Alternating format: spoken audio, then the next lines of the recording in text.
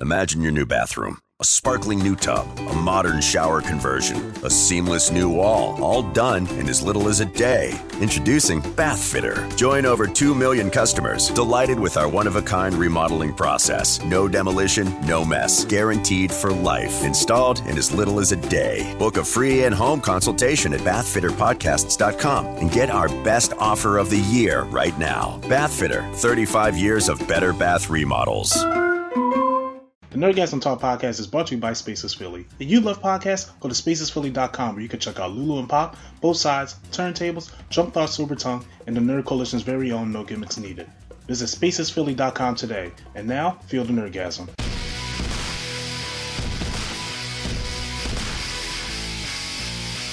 And welcome back to the Nerdgasm Talk podcast. I am the man with the plan. If you need him, yell Shazam, Mr. A&D. And joining me after a hiatus is my partner in crime, the anime hero, Swag on Zero. Why do we gotta continue doing crime? Can we do peace? Can we do justice? Well, you know what? We can do all that. You know what I'm saying? I'm glad we're on the same page then. You know what I'm saying? I'm glad we're on the same page. Remember, how are you doing? This week I was under the weather, but above the BS. It's like always, as I always say. Can we do a new line? Hey man, this is the line of my life. I feel well. That is now. Before it used to be, I put one pants leg on at a time. Remember that? I still do. But that's when I was above the weather. Oh, okay. Now that I'm below it, I'm like, hold up. Oh, well, that's gotta get back into motion. Well, I'm just rowing the boat. I feel you. I know everybody's out there like, hey, what's been going on with Nerdgasm Talk podcast? I know I haven't not been focused on that like I have in my wrestling podcast, which has been more consistent, obviously, and things happen. But I'm glad it's harder to talk pop culture and nerd stuff with certain other members of the wrestling because they don't know it as well as maybe Swag on Zero may know it, or I don't get back certain kind of arguments I'm looking for in the topic, and I just get tired of just talking to myself. Gotcha. What it feels like happens on the podcast. So when I have Swag here, though, I'm like, okay, some things kind of balance itself out, which we do have today. So this podcast, though, coming back, a lot of shit has happened since our last podcast, and I'm going to make sure I try to cover it. Me and my wife celebrated our 4-year wedding anniversary. So congratulations. Been married for 4 years. Yeah, we took a trip down to Washington, D.C. That was 4 years. I know. Isn't that something? I mean, honestly, I thought it was 2, but I forgot. 2020. Yeah, 2020 kind of like sucked everything. 2020 and 2021 don't really count. So you know what I'm saying? It's kind of like when 9/11 happens. Like now we're in a post-COVID world, even though COVID is still here. It's still here. I mean, it is present. It got hands. Oh, it got hands, and it never missed a day of school. No, not at not at all.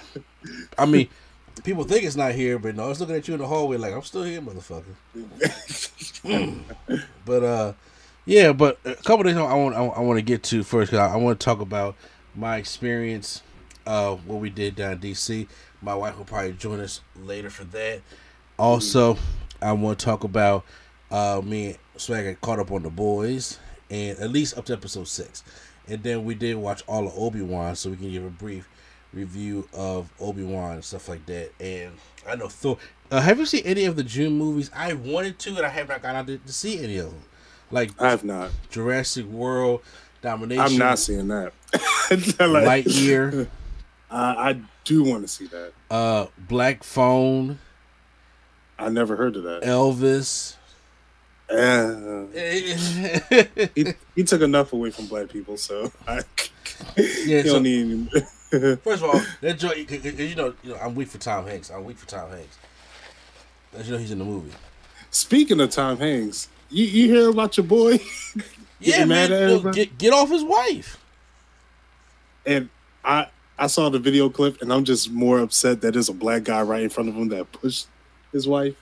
And I was like, oh my God, of course. I'm like, bro, come on, bro. he on our side. Chill. And then the black guy is like, yeah, come on, y'all. What's wrong with y'all? I'm like, stop. Just stop. Just stop. Just stop. I could just apologize and keep it going. If there's anyone we need, it's is it like, can y'all, Nick, excuse my language, y'all stop with the bullshit. Like, why would you even fucking do that? Why would y'all do that? Like that. See, I ain't want to get into it, but see that pissed me off right there. But speaking of pissing off, before we get on to anything, and like before other podcasts, when social issues or things in the world happen, I want to address them because I believe that I'm blessed enough to have a platform, no matter how small the platform is, to be able to say something. And a couple weeks ago, the Supreme Court overturned Roe v. Wade, which in a couple of trigger states, and what that means is that now it is illegal in certain states for a woman to have an abortion. And to me, that is not right. Now, however, this what has been passed here is not just about abortion. A lot of people may just be thinking about that. Women's rights have been taken back 70 years. A lot. And they have now lost the privacy with their doctors and their control over their bodies, which I think is a crime. And despite your opinion on the situation, the numbers have shown that 70% of Americans are just like, leave the law where it's at. And that's what the American people have spoken about. And 30% said overturn it, and the other like don't care. But they clearly have shown that they don't care what the American people want. They want what they want. And Sway, I haven't got a chance to talk to you about this. I'm sorry that my throat is kind of messing up with me right now. But your quick thoughts if I go into a little detail about this. Oh, it's the dumbest shit I ever heard. I'm getting tired of these old men. We need a cutoff age for people in office. In the Supreme, yeah, I agree with you. We need a cutoff age because it's getting out of hand at this point. The part that pisses me off is that you have rapists out there that don't get nothing when they go to when they get in prison, or they barely get to go to prison, and now they're giving them the power that they get to choose their mothers. The mother of their children. This is the dumbest thing I ever heard. I've been arguing with people back and forth all week about it. One of them being my cousin, out of his mind. I'm literally about to disown him. I already told him I'm not talking politics with you because you literally just don't get it. Go ahead. The whole thing is just dumb. It's absolutely dumb. And people keep saying, you gotta worry about it's all about the kids. You want to kill a kid. I'm like, guys, now that I work in the medical field, the chances of a woman not surviving a birth or the baby not surviving birth is much larger than you guys expect. Yeah, especially for women of color. Exactly. Much larger than you guys expect. It's absolutely dumb. And the fact that you guys want to save the babies, but you ain't going to do a damn thing about them when they're born. Because we still got school shootings. Yep. Where's the formula on the shelves? Yep. Where's the healthcare? Exactly. And it's like, you guys are working backwards. Absolutely backwards.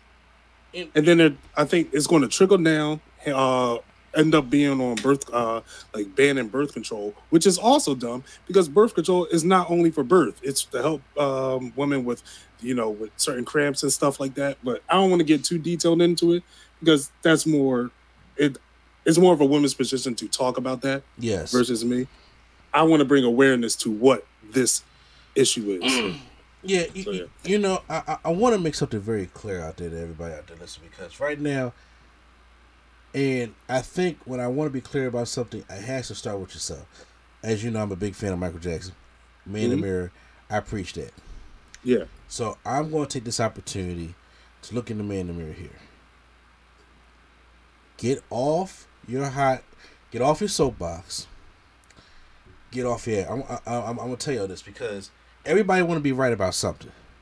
Mm-hmm. Everybody wants to talk and everybody wants to make their point. Everybody wants to make sure that their point is heard and they are the right point, right? And I had to be honest with you. I was not educated about some of this stuff up until recently, and me personally, my personal stance on the whole abortion thing is because when it's not formulating a heartbeat, it's not a baby to me. Right. But there have been abortions where they're late abortions and they are taking out the baby, and I feel bad for the child. Right. But every situation is different, and I can't make some woman go and go to the hospital and be like, because that is a situation that's hard to deal with because you know why? I've been through it before. Okay, my mother has been through it before. This whole thing is about one thing, and that's power. Because you have to control something, and you have to kind of create chaos for something to take itself out that's getting too powerful. Mm-hmm. Okay, and whether people want to call themselves conspiracy theorists or whatever the case may be, it's like this. Look, don't give me the religion shit. Excuse me for saying the shit and religion in the same sentence, but don't give me that. I'm on this earth. I'm not going to reveal my real name, but y'all know my name. My name is not Jehovah. My name is not God. My name is not Jesus. My name is not the Alpha, the Omega. It's none of those names. Anything. I'm not Allah. I'm not Buddha. I'm not any of those things. That's not my position. I don't play God because I am not God. And anybody want to come on here and they want to act like they want to play God, they want to go do all this stuff and tell somebody who they're not even experiencing this what they should do. And all these laws come into effect that now because the human body is going to do what the human body wants to do. And it's going to do. And if they want to be so starch conservatives and they want to be believing in God, stuff like that, well, guess what? If a woman has a miscarriage, shit happens. Okay? It's out of her control. You mean to tell me her privacy is now invaded and y'all want to investigate because she had a miscarriage? You know what? My mother had a miscarriage. And we lost two twins before I was born. So if things had went the way it went, it probably would have been 6 of us. And she had a very terrible, now my mother's no longer here with us, but she had a very terrible time and a very graphic story that happened with those twins that could have almost lost her life at that time. And thank God for my dad who helped her and got her into the hospital in time. It's not her fault. But all that shit go out the window because right now it's all about power. And they don't even believe the shit they're saying themselves. And now it's about to get worse because Clarence Thomas out there who was like, being the kind of like fingers up ringleader for this shit has already proposed a plan of all the things that they're planning to do this summer. People, we are in July already. This summer, going into gay rights, gay marriage, and everything to try to turn the world backwards. Now, granted, he didn't say anything about Loving versus Virginia because, that wouldn't benefit him, but I want him to understand something. That you do that, they coming for you. And I want us to be honest about a certain thing. First of all, a little backstory of Clarence Thomas, because this man wasn't born like this. Even in, I forgot what college he went to, or university he went to, but he was known for creating like this Black Student Union up there. And of the people that he followed from that time, of Malcolm X and help support the Black Panther Party, and you may sit there and say, what the fuck happened? And you sit there and you wonder, and then when he got to, I think, it was Yale because of like affirmative action. And all, the white brethren want to say that, hey, you got here because of affirmative action. And it was more so, like, no, I got here because of my own. But it turned into more of, so let me try to prove to the white man that I did this on my own, opposed to, it turned into kissing the white man's ass. And that's how it grows. And that's how usually a lot of times when we see people out here who we want to call Uncle Tom's and stuff like that, that's where that shit comes from. And to be honest with you, it's ingrained in us. I've done it plenty of times. I'm not going to sit here and talk to somebody like this as I say that I haven't done it before. I've had a problem with black people when I was growing up. I had to get therapy for it. It's there. And it's so, everybody wants to be so much to please the white man because that's how they have built this country on. He's going to go out here and try to do all this, and pretty soon we're going to really, really turn this shit backwards to Jim Crow. To the point where we damn near put up a color sign again. And it'll be okay. The shit that's going on with them right now, they're saying live on TV, it's like, this shit is slipping out. And to the point where it's just like, did y'all hear them say that? I'm like, yeah. They know what they're doing. And they don't care. They don't care. And now, they may sit there and tell you that, hey, well, come November, we got to vote. And to be honest with you, yeah, we do. But how do we get us as a people out there? Because it ain't just all about us not going out there and voting. They sabotaging our voting locations, making it harder for people to go out there and vote. Trying to overturn voting rights. They will do anything they possibly can to make sure that your vote don't count and that you can't take them out of power. That's all this thing is for. And don't let nobody else tell you any different.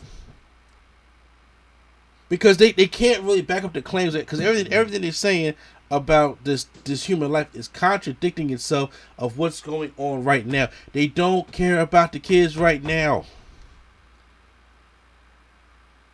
They care about rich, white children. That's it. They don't care about any other child. They don't care about the orphanages. They don't care about the homeless. They don't care about the colors. They don't care about the ones in the projects. The ones over there trying to cross the border. They don't care about any of these kids at all. If you care so much about the kids, obviously you don't even take care of the kids that's here now. You just want to make sure they're born, and next thing you know, it's like, okay, we have another kid here. Okay, you have to take care of that kid. Kids are not cheap. Blessings, yes, but they're not cheap. A kid is not, and all you out there want to talk about some, I got a dog, I got a cat bullshit. A human child is not a dog or a cat. You know why? Because a little puppy, yeah, you got to train them, but they can go to the bathroom themselves. They can end up feeding themselves. It don't take that long. A child is not that. We're still in the potty training stages of my daughter. And that's 3. 3 years old for a dog, I'm saying, is damn near doing everything. It's doing everything on its own. And that shit makes me sick. And it also makes you sick because how much they want to throw all this religion in there, and it makes you think for somebody who is a man of faith like I am, you know, after a while, you keep hearing the bullshit, and you be like, damn, what, am I doing something wrong? Because that's how do you want to use it to turn everybody against each other? And I feel when this happened, I felt for my friends. I have friends out there, and I'm not going to reveal names. I have friends out there that just had kids, or going to have kids, or in the process of having kids. And this affects everybody. So now, what the fuck are we going to do? Like, we got some serious work to do. This ain't going to be a thing where it's like, let me sit back and the people that's angry enough going to make a difference. How many times have we done that? Honestly. So, like, how many times have you done that in your life? Enough. I've done it all the time. Let the ones that's really angry go out there and protest, and it'll work itself out. Bro, that shit is, them days is done. You got to do something. You got to do fucking something.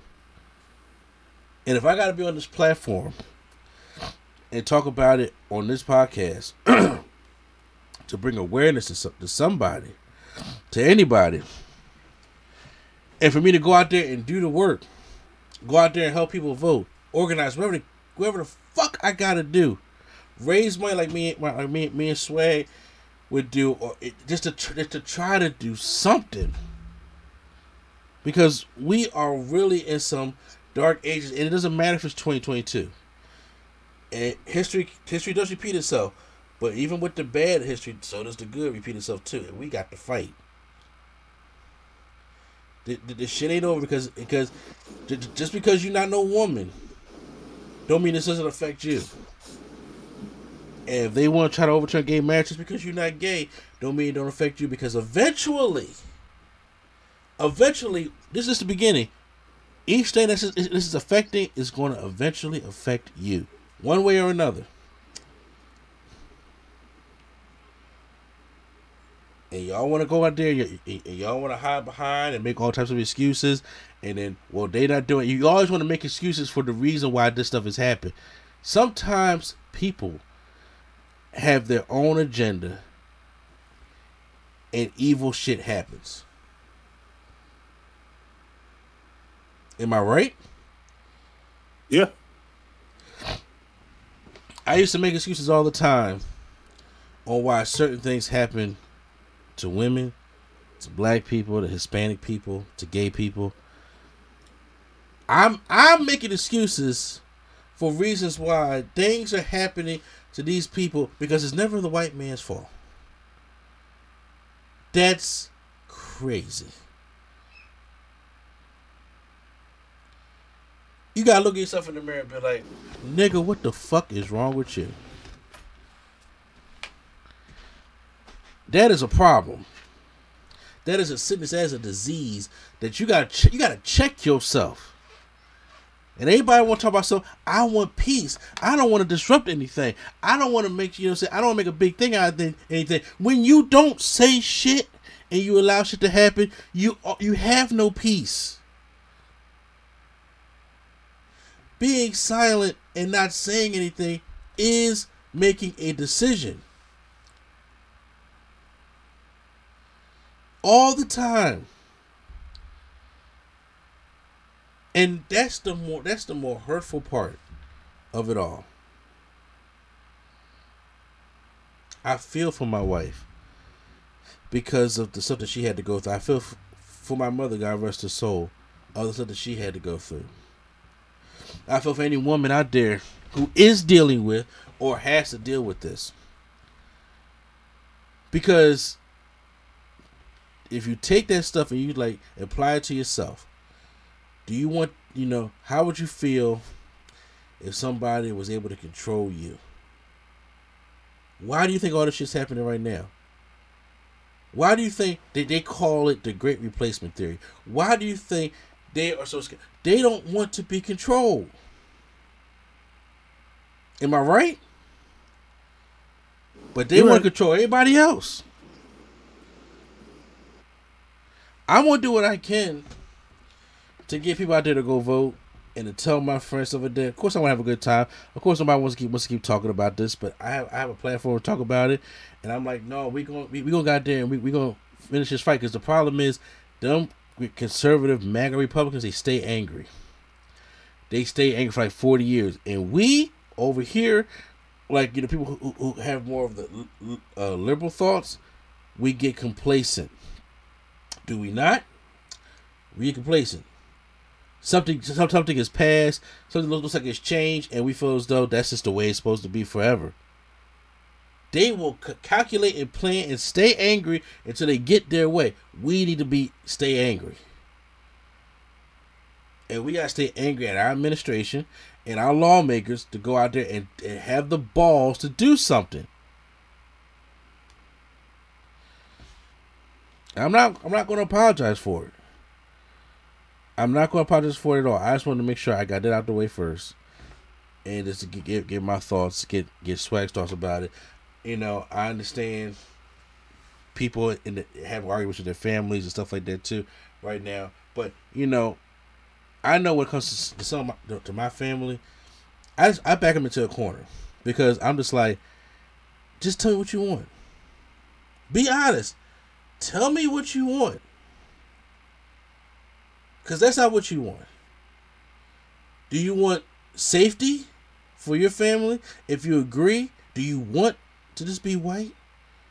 Do you not really care about the women's rights in the first place? Did you have an abortion? Because you don't think these people out here who talk about some anti-abortion ain't had no abortion? Get the fuck out of here.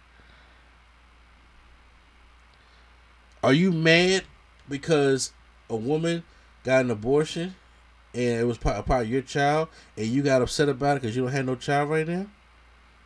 What are you upset about? What are you truly mad about? Because whatever it is, that's what you're hiding. Like, just go ahead and say what you mean, because obviously there is a problem there. It's deeply rooted in anger and fear of something. All this surface shit is not that open and closed. It's always something.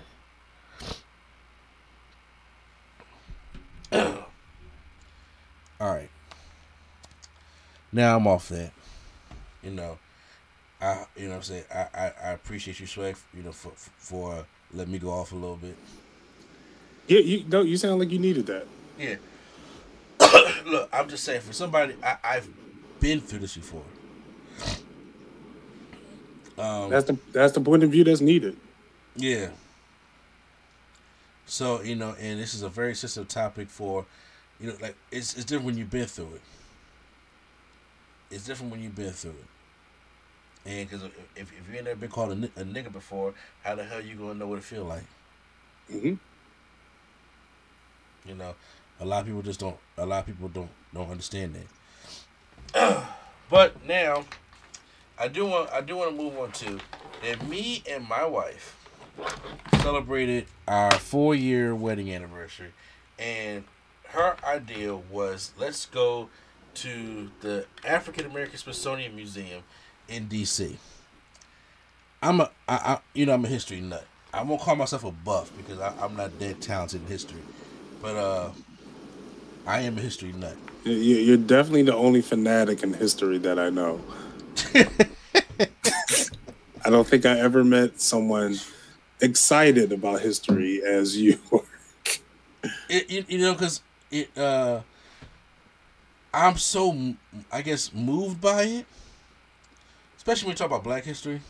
Mm-hmm. This history I've been through, and when you took me to the 9/11 Museum, it was the most beautiful thing. It was like, it was so peaceful. I didn't know how I was going to react to it.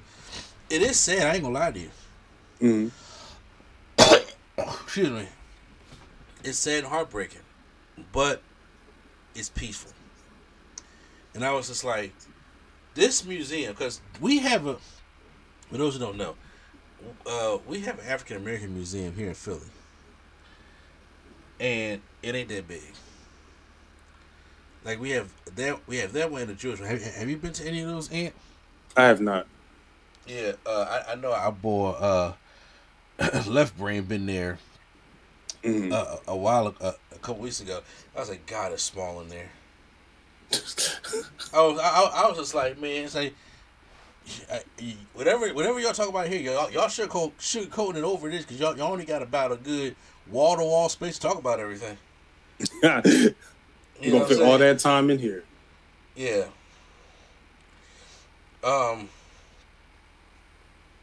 So we go, and I'm just like, I'm excited. We took the Amtrak train down, and we got there, and I was just like, all right. And they already gave us a warning when you buy the ticket. You had to buy the tickets like a month in advance. Mm-hmm. And you can get the 6 tickets. First of all, the museum is free, by the way. Okay, nice. So you don't have to buy tickets. And then because I was telling a lot of my friends, they're like, how much are the tickets? I was like, it's free, y'all. All we gotta do is just book it in advance. So if you like, let's go in August. Like, all right, let's get 6 tickets. Bam, we going in August. That's how it is.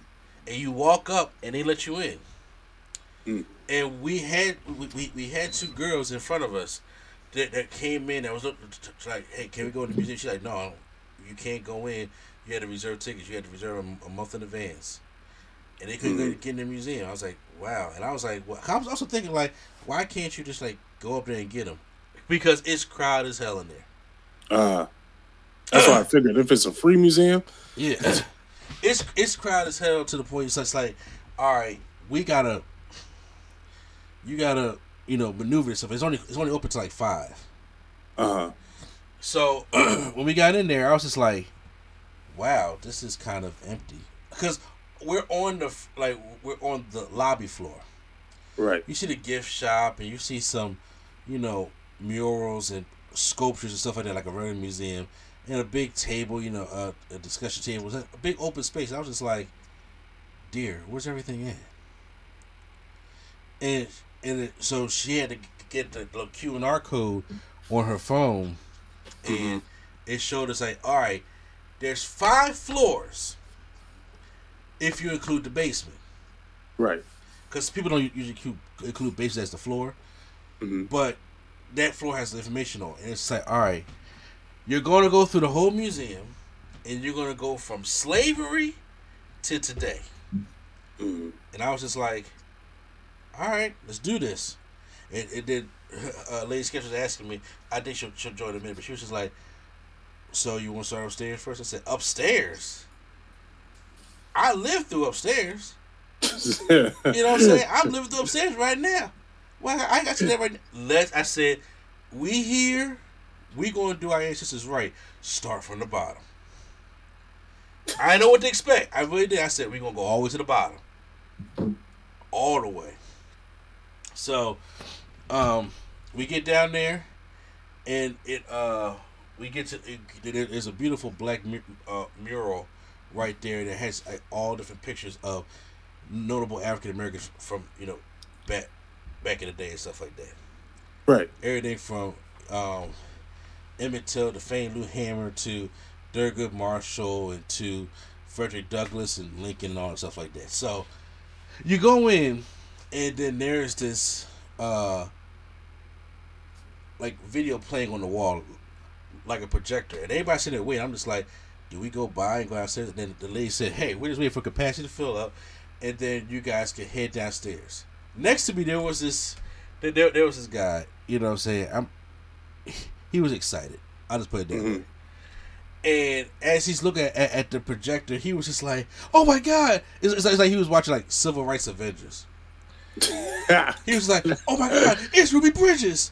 Oh my God, is that when they sitting there and they're doing a sit-in in the classroom?" And I was just in my head, I was just like, "That's James Meredith. That's not a sit-in." No, he giving you a run for his money, for your money. And I was just shaking my head. He was like this. "Oh my God, that's the BLM protest. How long ago did Black Lives Matter start?" And I was just like, the battle of the buffs. So one of his friends was like, "Let's just walk through the museum. Let's just walk through the museum."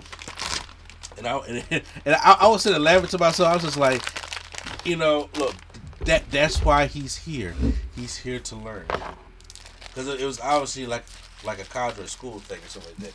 Oh, and by the way, my wife, my beautiful wife, who planned this whole trip, she gets all the credit in the world. Is here in the background. Hello. On the podcast as well. Why he decided to do this when I put some food in my mouth? Not sure. But hello, everyone. Pick the worst times. Yeah, I know I picked the worst times. So we go downstairs and it's like, Africa, let's do this. In your face. They give you everything. And when I say everything, I'm talking about they even had the thing of the Sugar Bowl saying like, hey, I want y'all to know something. Africa sold Africans to the white man to bring over in the slave trade. Mm-hmm. And they had all that. And then as you're walking through, of course, there's plenty things to read, plenty pamphlets, but there are voiceovers. So you can, it's like you're hearing the history as you're walking through the museum. And you go into the whole middle passage in the slave boats, and then you go into like this dark room that has certain pieces of a slave ship that was found in like the 70s, I think it was. Right. Eerie ass room. And when I say eerie, I don't mean like, oh my gosh, I'm just like, it's deep because you hear the narration of how the slaves were on those slave ships, and they have it very dark in that room. So to try to capture that ambiance and all that stuff like that. And I was just like, I mean, you had a couple white women come out there fanning themselves, okay? And I was just like, sorry. I'm just saying, but yes, trust me, a lot of funny stories on that one. But as we're walking through, and then we're getting into the slaves and how they had to pick the cotton. And how they, about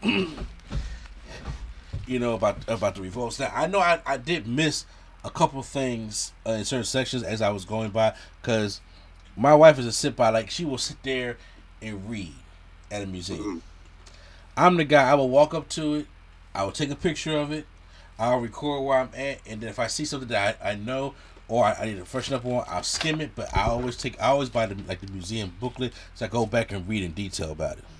Right. So those are two different ways that we go into the museum. So I'm like halfway down, like I'm all the way down by like the Revolutionary War, and I'm like, damn, where they sketch at? So I had to go back like 2 rooms and be like, I don't because I did not want to lose her in DC. Yeah, so much stuff going on in DC right now.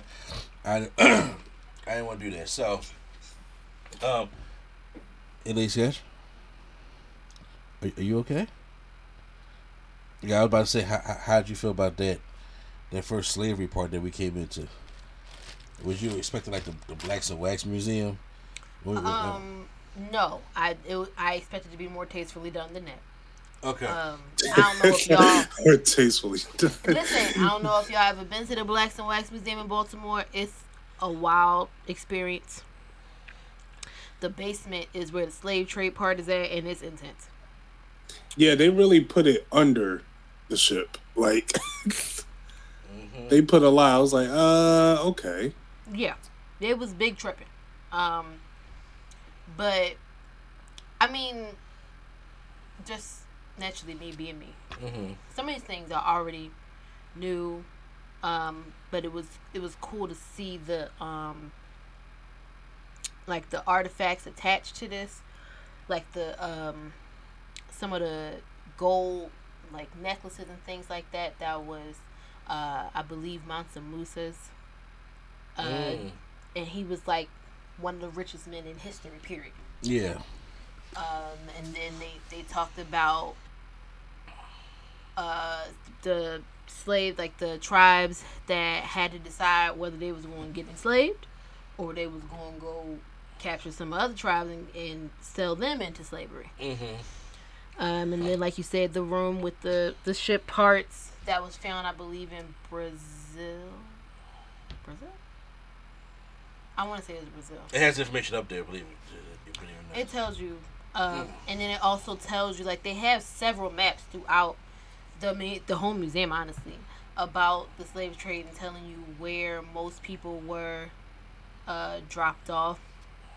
And it's interesting because, a lot of folks don't really realize how dispersed a lot of Africans were during the slave trade.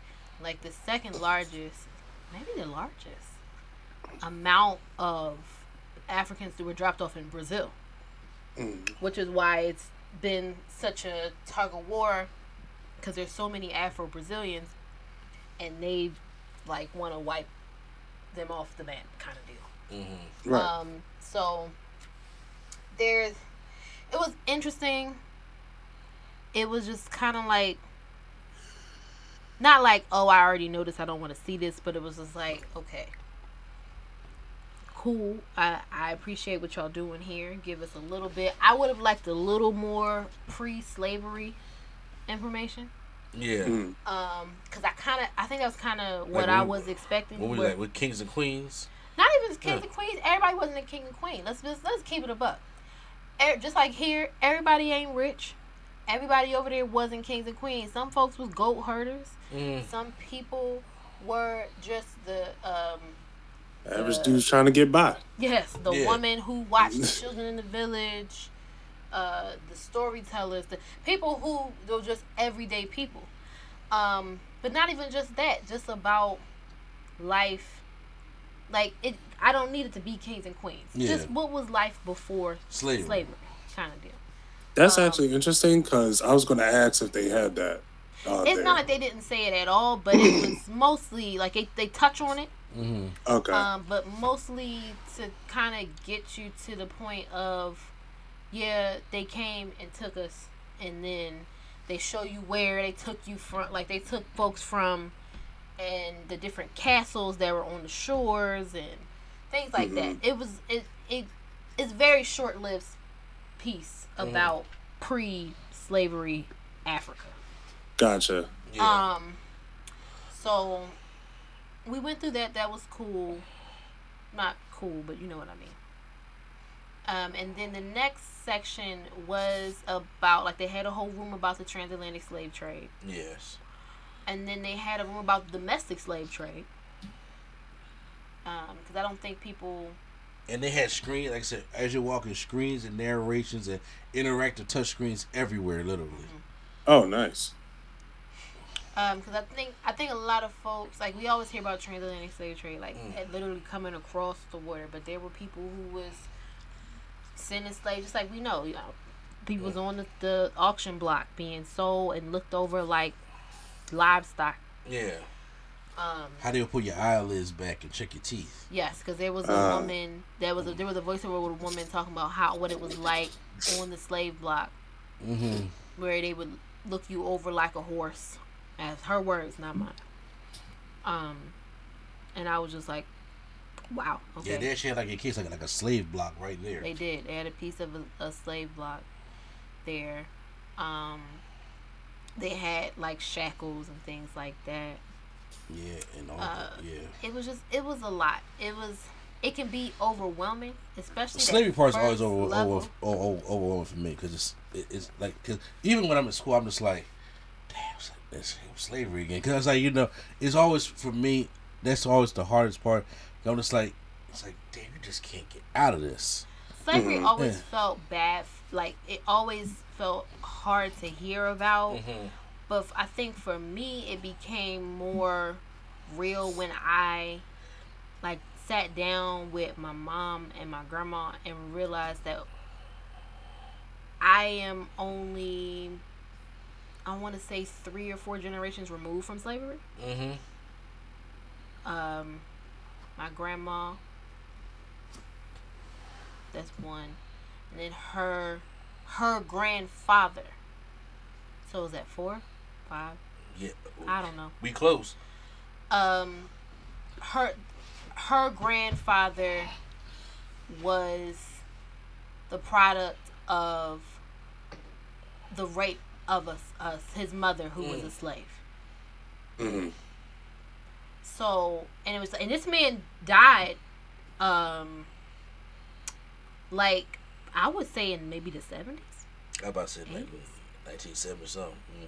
So it was just like everybody's like, oh well, you always get over it. These things were not so long ago. There are still things, just like we talked about here before, pictures in black and white that don't need to be in black and white because it makes you feel like it's further away than it was. When Martin Luther King was assassinated, my mother was 6 years old. Like that's old enough to remember something like that. Shit, my dad was what, 18? He was a grown man. So my dad's age right there, in the military. But even still, it's like the thought of this is not something that's like super. Like your dad experienced Jim Crow firsthand. Straight from the roof. Same with my grandparents. They were actually a part of that, like what they labeled the Great Migration. Like I don't remember the actual exact years, but their families moved here. 1919 to like 1930 something. Which makes sense because they were both born. And they spent time down there. And for those who don't know what the Great Migration is, that is when a lot of Negroes went to the north or the west to try to find better life and work from the south, because the south is trash, but so is everything else in America. But at that time, they felt as though going north, and go especially after the abolition of slavery, because they talk about the Revolutionary War and how blacks will fight for both sides. Yeah, because they were like, okay, well, we don't have enough men, or men are getting killed too rapidly, so we gotta go and get the coloreds, as they were calling them, and enlist them in the wars. Yeah, and they were hesitated about giving them guns. They were like, look, we'll promise you your freedom. My fingers are up. Say if you fight for us. And imagine that you being afraid of giving them guns because you were afraid that they would be just as savage as you were. Exactly. And you had the voiceovers but they said, look, all we heard was free.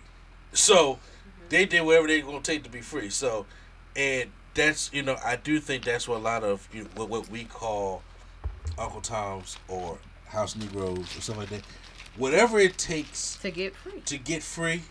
Because everybody ain't a revolutionary. It's not.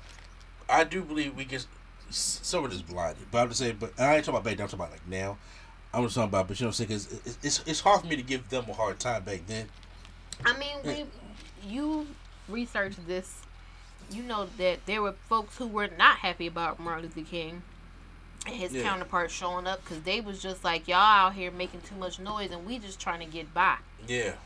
Like, don't come down here riling up the white folk. But we live some good white folks. Shut up. But yeah, so it went through that whole, everything was chronological. It went through when we got here all the way through Reconstruction, which I think there was another exhibit about Reconstruction that we didn't go into. We did. But I think I walked past. I went to I'm at the Civil War, and then I go to the Civil War, and it talks about the blacks joined the Civil War. We get to Frederick Douglass and Lincoln. I'm pretty sure I see Morgan Freeman and Denzel up there. I played for glory. Morgan Freeman might have really been there. He probably would have been. But we talk about that, and then they showed they talked about the Frederick Douglass paper, the North Star. They actually had an actual North Star paper in there in the case. I took a picture of that. Then they had the whole slave heroes, and somebody was around. We called them. I was just like, why does that sound like a superhero group? Slave heroes? I'm telling you, there were some school children that was going in here thinking like this was like Black Avengers. Because they had Frederick Douglass, Harriet Tubman, Dawn Truth, and all the and lined up, and they talked about so. And then somebody was Nat Turner up there. No, but I took and I heard from one of the students behind. I wasn't mad, but I was like, they gotta get educated. Like, it's the slave heroes. Like, what the hell did you not see coming all the way up to this point? Everybody was just like, yes sir, Frederick. You know what I'm saying? Yes sir, Harriet. And they're revolts. You gotta chill. Them going to the military, those all heroes. And then when you turn that corner, then it gets to the corner that you know about. That's Jim Crow. The civil rights and Jim Crow. So,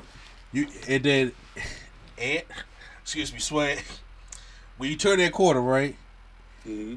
They let you know what area you in because it's two things you see: a color only sign and a Ku Klux Klan And a mask. hood. Dang. I said, who donated the KKK hood? They was on the deathbed that's like, look, just take this. I'm trying to be good.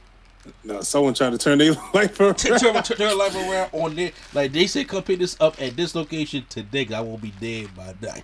You know what I'm saying? They Something had like the that. like the red Yeah. joint. What is it?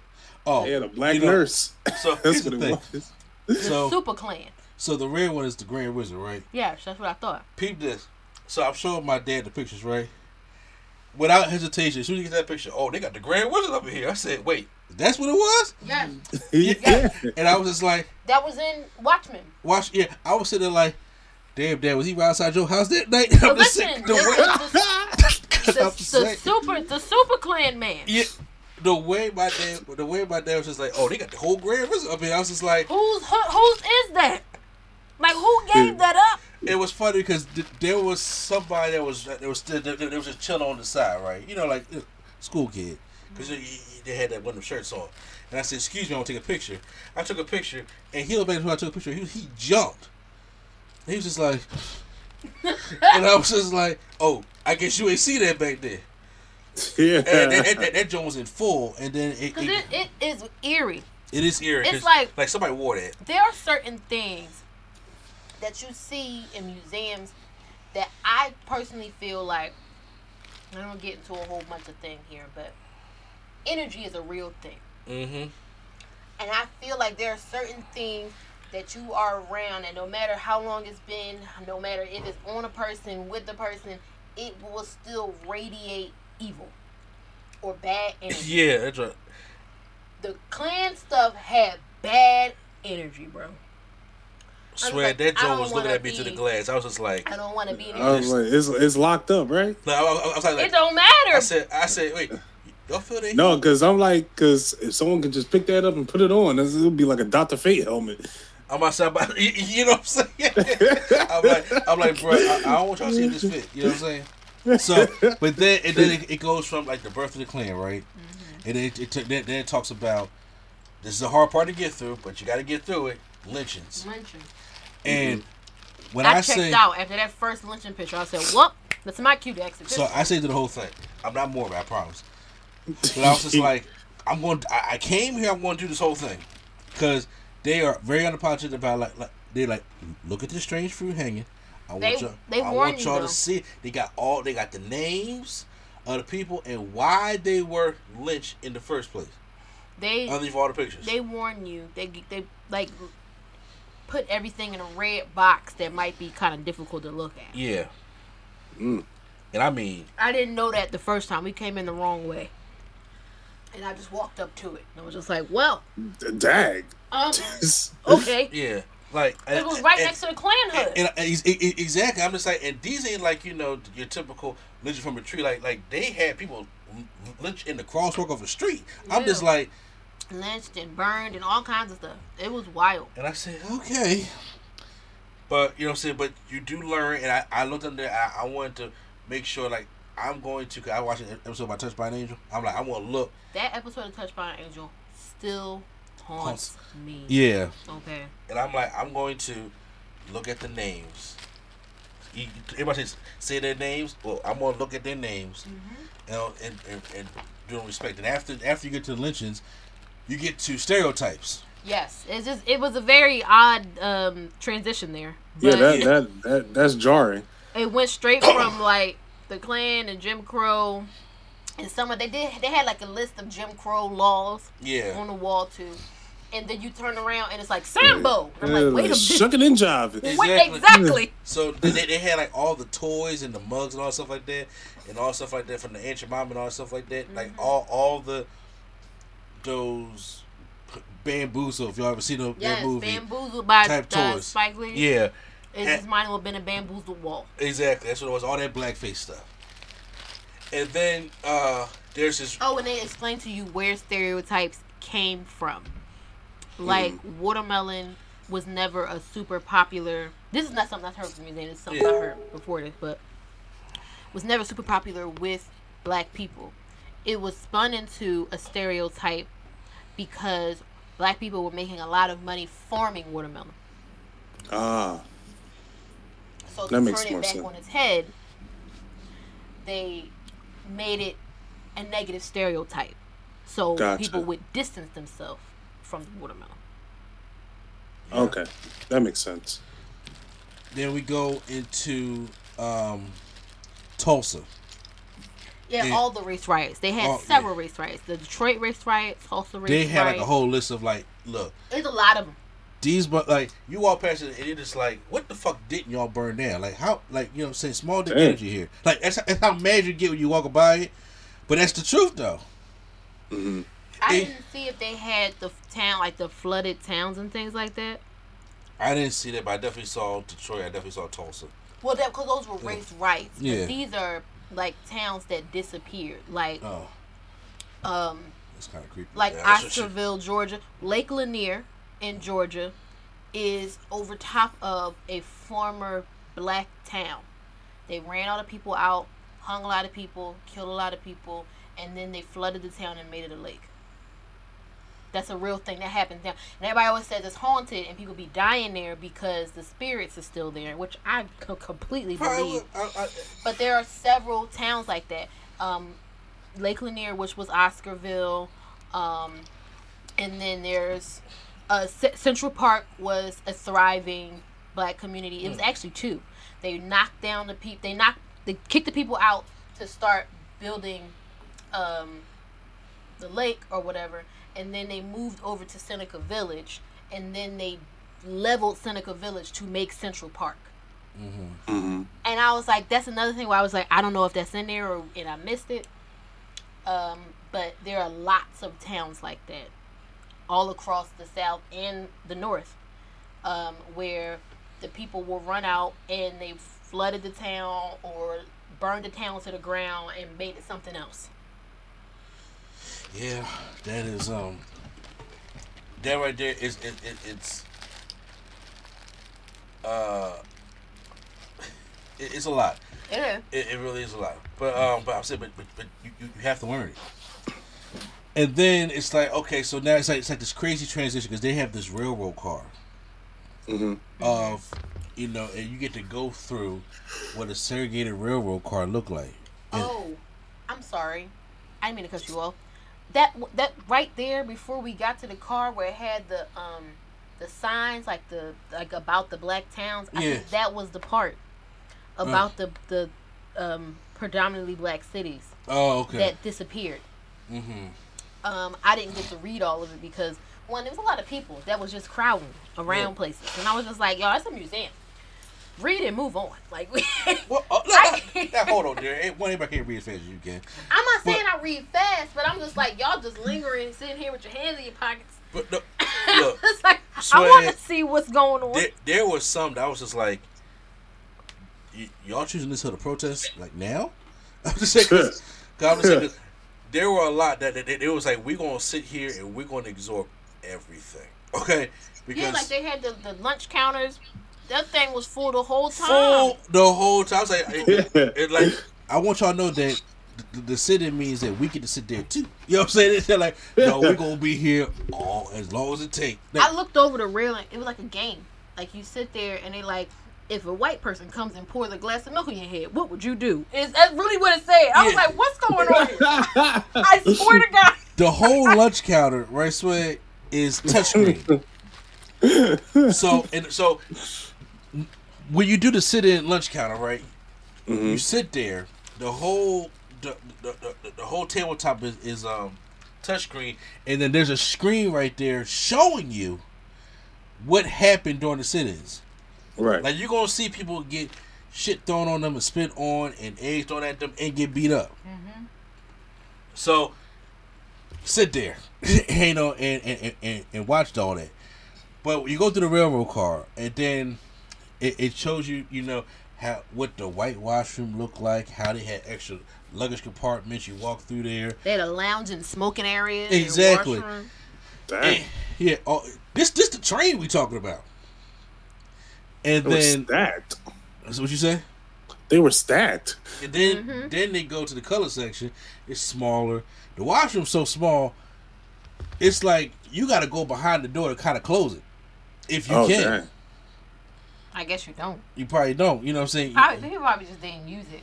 And then they had voiceovers of like in the whites only section, it was a voiceover of a little girl asking why all the color people was going to the back of the train, and the dad was like, "Oh, because they can't sit with us." And she was like, "Well, why?" And it was just silence. And then you get the colored section.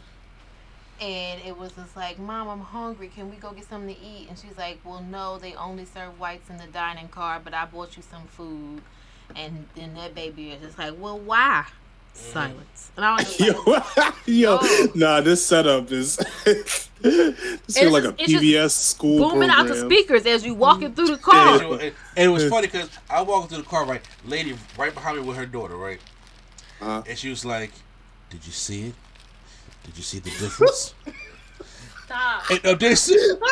I feel like we shouldn't be laughing this much talking about this. No, you got to be loud. No, certain things is like that's and I was just like, I was kind of hard because you know kind of lady she was. She was like, "Did you see it? Did you see the difference?" And she said, "Yeah, Mom, look, like the washrooms were so much smaller." She said, "And that's not it either." Yeah, and I was just like, that child gonna learn. I'm about to say, that child gonna this ain't no school trip. She said there was a lot of diverse groups of kids there, like really kids, was. like yeah. it was like a children's choir or something there, Mm-hmm. and I was like, "Why y'all brought them here?" Like, them you kids gonna looked find exhausted by the time they got to the I'm third just floor. gonna be real with you. I'm gonna practice the man in the mirror. I'll be real with you. I did not expect to see that many white people at this museum. I'm not gonna be. I'm not shocked by that. I'm just like, these kids look like me. I thought we was coming to see the monument. No, yeah. No. Go get some lunch. The reason why I said that is because I'm just sitting there like, wait a minute, hold on. I figured that you get that kind of feeling. Like this museum teaching you, you know what I'm saying, or showing you some things that you may have not heard or seen before. Mm-hmm. But I'm talking about it. No kid, and I swear to you, Sway, no kid in there seemed to be forcefully like. I can tell you who was. Uh-oh. The little black children. Oh, I wanted to cuss them out. Like the ones into Auntie Mo so bad. When I was talking, I was like, I was about to cuss them kids. I was like, I don't know these children, and I'm not gonna go to jail in DC right now. Yeah. But it was this little group of black kids in there. I don't know anything. I said, "Ooh, I want to cuss this little girl." I said, how about y'all this? Y'all put your cell phones down, go pick some cotton. They got the whole cotton stack over there. I literally just saw a reel of somebody who was just like, he was eating cotton candy with a fork. He was sitting with two white dudes. And he was like, "You won't catch me picking cotton nowhere." I said, "Hey, yo, I hate it here." I was so annoyed. I was like, there are kids here younger than you, kids here of all kinds of ethnicities who are just yearning for learning. Okay. And well, like, no matter what the museum is, why are you in here being disrespectful? Like, just go outside. Go sit outside. Like, if it's gonna be that much, it shouldn't have to be like that episode of Touched by an Angel, where old girl was acting a fool until she realized her grandma's brother was in one of them lynching pictures. Mm-hmm. It shouldn't have to be that. It shouldn't. We walked through the railroad car, and now we at the civil rights movement. Mm-hmm. You know, and then we get introduced to, like, now they have like these little things of Rosa Parks, the Greensboro sit-ins. They have the actual lunch chair. Then of course you have Martin Luther King, you have John Lewis. They introduce you to the different religious groups, which brings in the Nation of Islam, and Malcolm X has his own section over there also. Yeah. Not Farrakhan, Malcolm X. They had like the Black Panthers. They had some shards of glass from the 16th Street Baptist Church bombing. Yeah. That one kind of like that movie. Ever since I seen Four Little Girls, I saw Four Little Girls in 6th grade, and that movie has stuck with me. Mm-hmm. So that was kind of deep. And then they had a little section about black churches, and they also had a section over there about some former slaves. Like, this woman died looking for her family. That was sad. Yeah. Like, all kinds like stuff in that. It was a lot of stuff happening in that like 50s and 60s area. Yeah. Exactly. Then and there's film. So you go watch a little TV as they're explaining stuff to you, or came doing speeches or stuff like that. And as you're going through there, you're just like, okay, so now do we go upstairs? And no, you actually don't, because then you go up this ramp, and they have like lift every voice and sing on the wall, like the lyrics and stuff. They have the Tuskegee airplane hanging above. You can see their their military gear and stuff like that also. And then what was shocking was like now we're getting to the 70s. Yeah, it went straight into like 60s and 70s, late 60s, 70s, 80s. And then we get into blacks in television, and we're showing the different shows from Good Times to the Jeffersons to Julia with Diane Carroll. Yeah, exactly. Julia, or Different Strokes and stuff like that. And I'm like, okay, and then you start going to like the blaxploitation movies. And yeah, they had a small section for that. There was a little small section. Yeah, blaxploitation didn't get a lot of love in this museum. Yeah, no, it should have, but it did. They had from blaxploitation era. Then they had some different things like one of them, like the Attica brothers. Said they showed that. Going also into now in the 70s, different opportunities have happened. Blacks going into the suburbs. Yeah.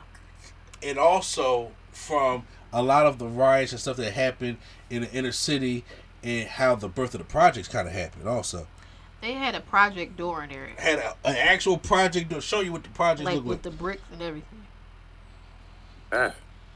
I personally, when we got to that section, I was just like, this is a missed opportunity to talk about redlining for real.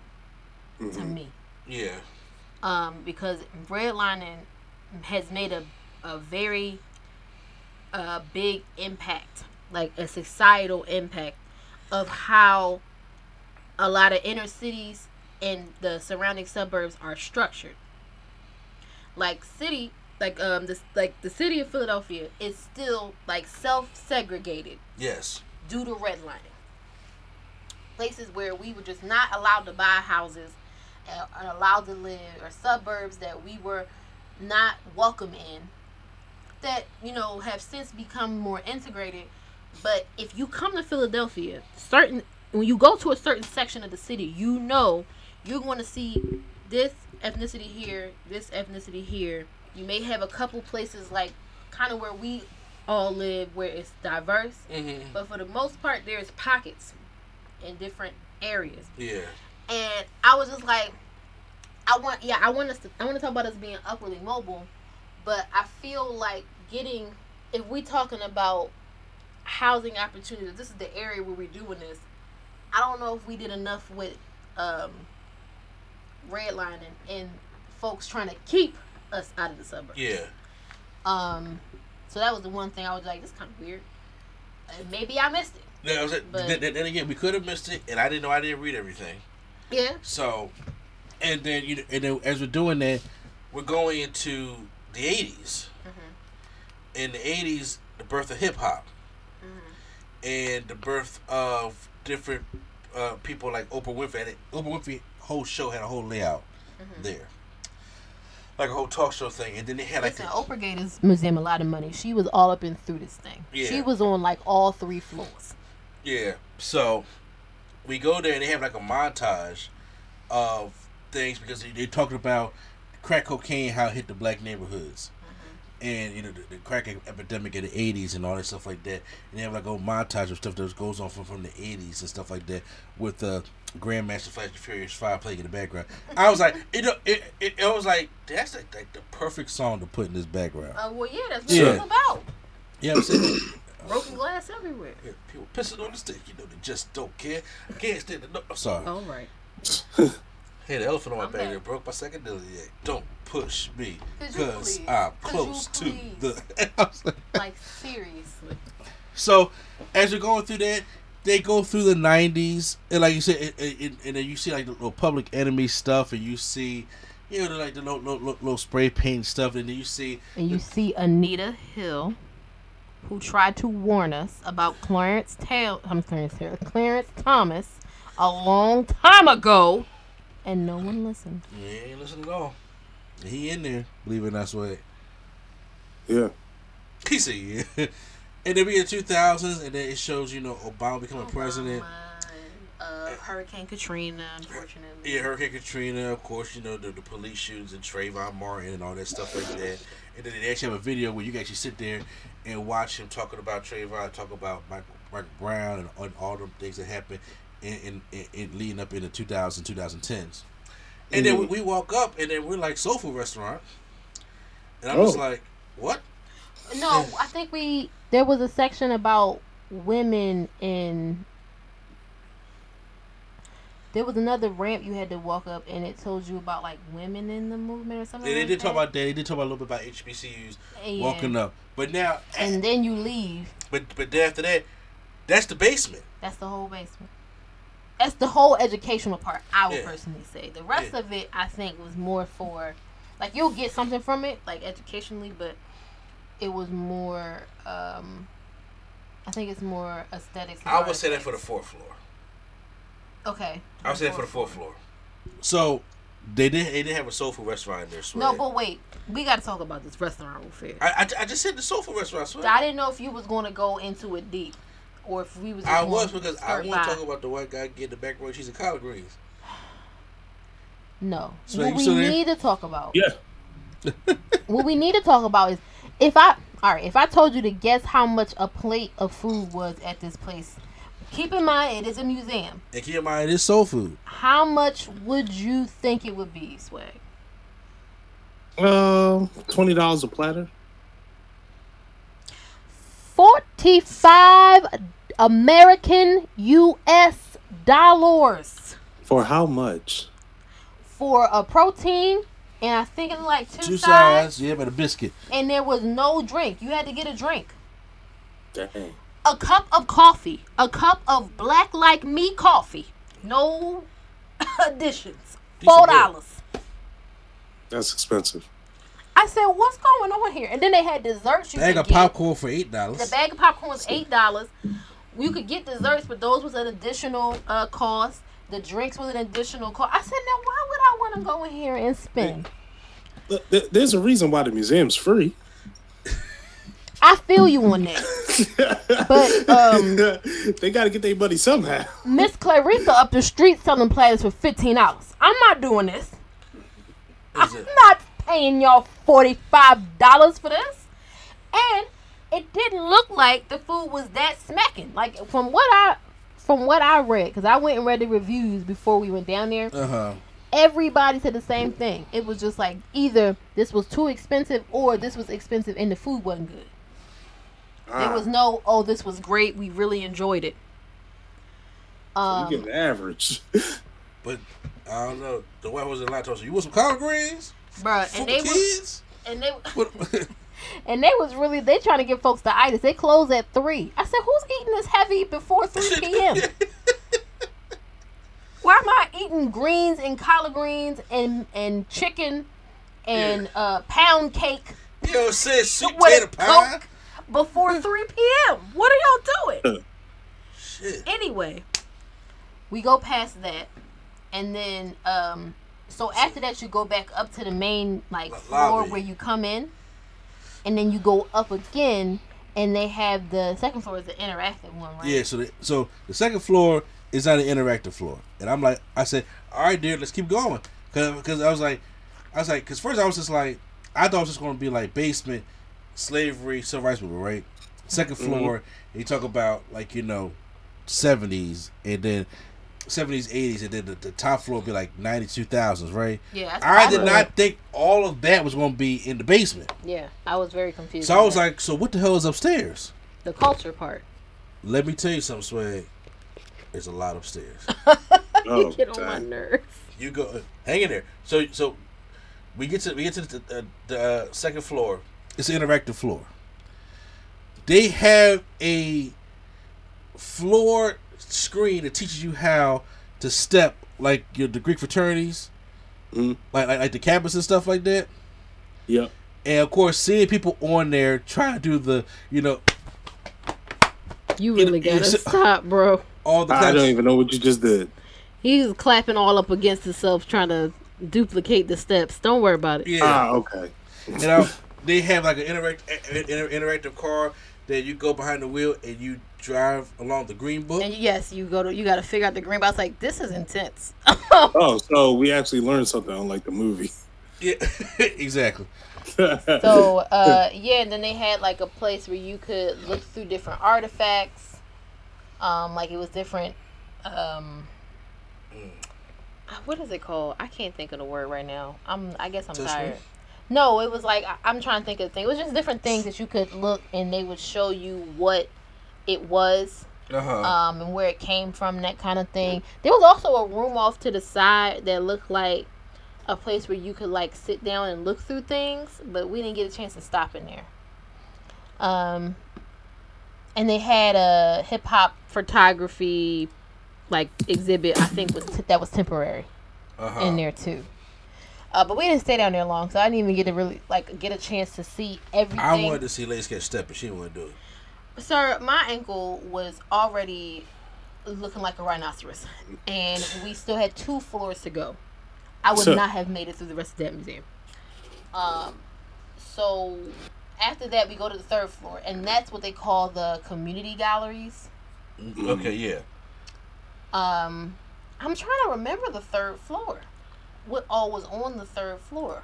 Oh, okay. So when you get to the excuse me, the 3rd floor. Let me look at the map. Well, it's a mixture of what is it? I don't make sure I say it right because the biggest thing on there is sports. On the 3rd floor. Yes, okay, that's the sports area. Yeah. Okay, I'm tripping because I'm thinking that's the. But beyond that, they also have like a newspaper press, which talks about the Inquirer. They have some things to show you about Jet magazine, Ebony magazine. I missed that. We missed that part, I think. I remember Jet. Yeah, so it had they showing the old Ebony magazine and stuff like that. Oh, is that the floor with the military stuff? And then you loop around and there's there was like the military stuff, and then there was like a wall of people who've made great accomplishments. Your boy Ben Carson was on there. And then they had like a wall for the Divine Nine. And then they had a wall for the Prince Hall Masons. Yeah. And then so basically you walk through the floor in a loop, and then you get to the sports section, which was like the most elaborate section of that floor, I personally think. I say, well, even the stuff with the military, the different uniforms that they had. The military was nicely done. It had the role of black folks in all the wars. Yeah, like from World War II, from Civil War. No, like from back before we were even an entire country. They had the Revolutionary War. They also had the War of the Expansion of the Americas, which was before like the Louisiana Purchase and all of that. And then it goes into World War I and the Korean War and II and Vietnam and all of that too. And then it shows you like all the folks who've been honored like at a high level. Yeah. And then that's when you start walking around the rest of the floor, and it shows you other stuff like the first nursing school. They had a section about this place called the Hope School that was like a community built school. It's a two-room schoolhouse. Yeah. And they had some like interviews with actual people who went to this school playing, and I thought that was cool. And then right next to that was the nursing school, and a bit more information about like HBCUs and things like that. And what was the other thing that like the room you went into? I can't remember. That room you went into, that's where they had like the hip hop and the like the Bronx. Was that one? Yeah, they had like a section about the Bronx and how hip hop was born in the Bronx, and like They had the whole thing about the Bronx is burning and all of that. Mm-hmm. Talking about the early days, like the first notable acts and things like that. And then I can't remember exactly what else was in that room. Like there was a table you could touch, like, and it would tell people stories about different cities and things like that. It was just, honestly, it was so much. I will say, if you're overstimulated easily, this may not be the museum for you. Like I said, everything black is in there. So we get to the sports section, and it's like we're going to tell you every major sport is covered. Yeah. From baseball to boxing. They had the Olympics. They started with the Olympics. Like the hallway you come down for sports is the Olympics. Yeah. So you you can get in there. You learn about the Olympics. You see the Dream Team, and you see the women's USA basketball team. You see the gold medals. You see the track uniforms. That guys, there's a big, huge statue of the gentleman. I keep forgetting names. To put the fist in the air. The two who protested at the Olympics. Yeah, they protested the Olympics. The Venus and Serena statue. Then you go into baseball. It's like blacks in baseball. You get the Negro Leagues. You got statue Jackie Robinson. Then you go in their little section. They teach you about baseball, and it has a thing called Off the Field, where it shows you different activism that different baseball players had did. Mm-hmm. Same thing with basketball, football. Same thing. You go in there and you see the Jordan statue. You see Lisa Leslie and LeBron and Magic Johnson and all that stuff like that. And then they have TV explain the basketball. And then they did off the court. Same thing with football, off the field. Then you go into hockey. Didn't know that many black people was in hockey. I'm not gonna say I didn't either because I don't watch hockey. They're not. Yeah, they didn't have a whole big section though. So like they I've had been like a on little one piece. hockey game. I've been in one hockey game. I saw a black guy and he was pretty good at fighting.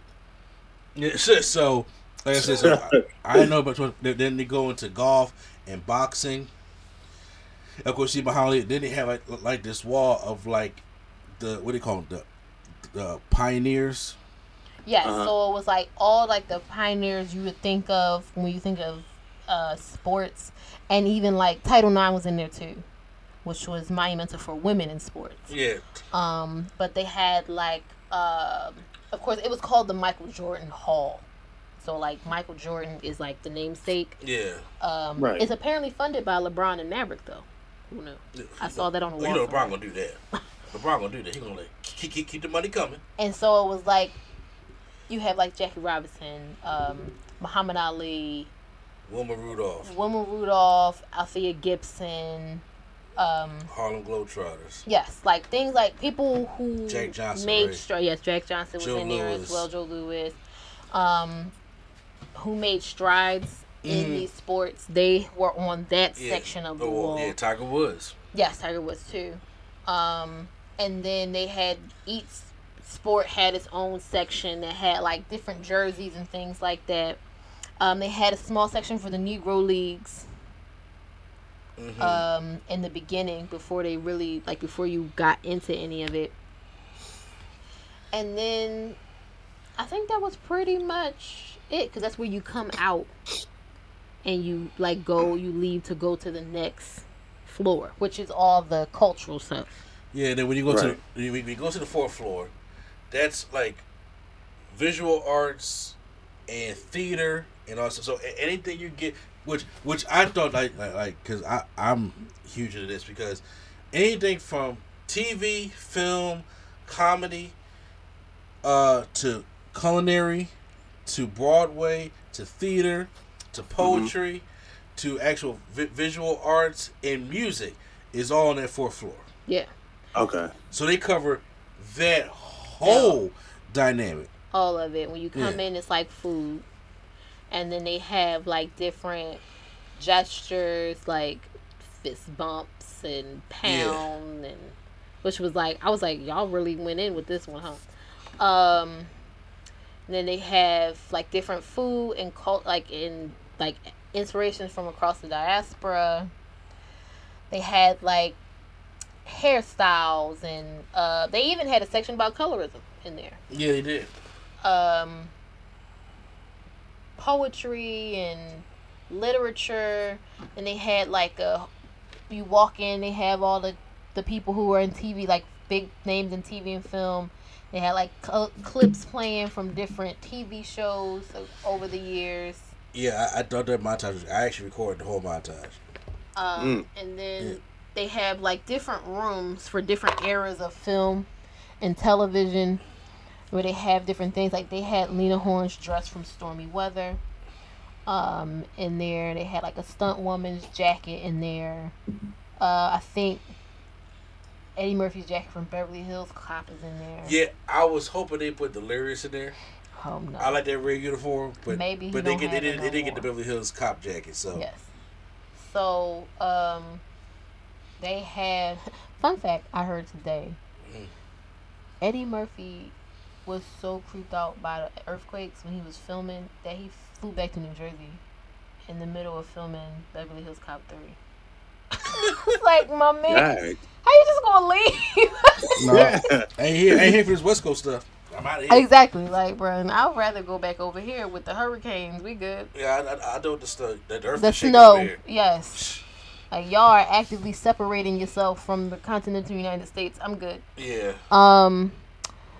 But yeah, they had different. That was the up top when we were talking about blaxploitation didn't get a whole lot of love. I kind of thought they would have more stuff. Like they did have Max Julian's coat from the Mac in there. I saw that, but I was like, okay, I guess. You need some Rudy Ray Moore up in there. You know what I'm saying? God. Pam Grier, Fred Don't Williamson. lost all of that. That is at somebody's thrift store. Truck Turner. You know what I'm saying? Oh my God! Don't know I want the pissy Truck Turner shirt. But yeah, that this section was nice. And they had it broken up into different areas. It was like TV and film and like other media. And then they had the music, and then they had visual arts, which I think the visual arts could use a lot more stuff. Like, I know it's supposed to give the feel like an art gallery. Yeah. But I was like, there are tons of black artists Exactly. who could, like, they could have their stuff in here. I do think that area needs a little touch. It need a little love. Need a little work. Then, of course, Baby Girl loves her music, right? I was super excited to get to the music section. We got to the music section. Like I said, you have to take this. We know a lot of history in the music, especially my wife, but you had to get it for what the museum is trying to illustrate. Because it's hard. When you're dealing with music, it's hard to get a lot of all black people. I'm trying to get all the stuff, and it seemed like they missed some things from what we saw. The music section, I thought we went through pretty well. Yeah. And I still was just like, I don't know what's going on here. Like, we didn't see anything about, like, Motown. But there was different things about different artists. But...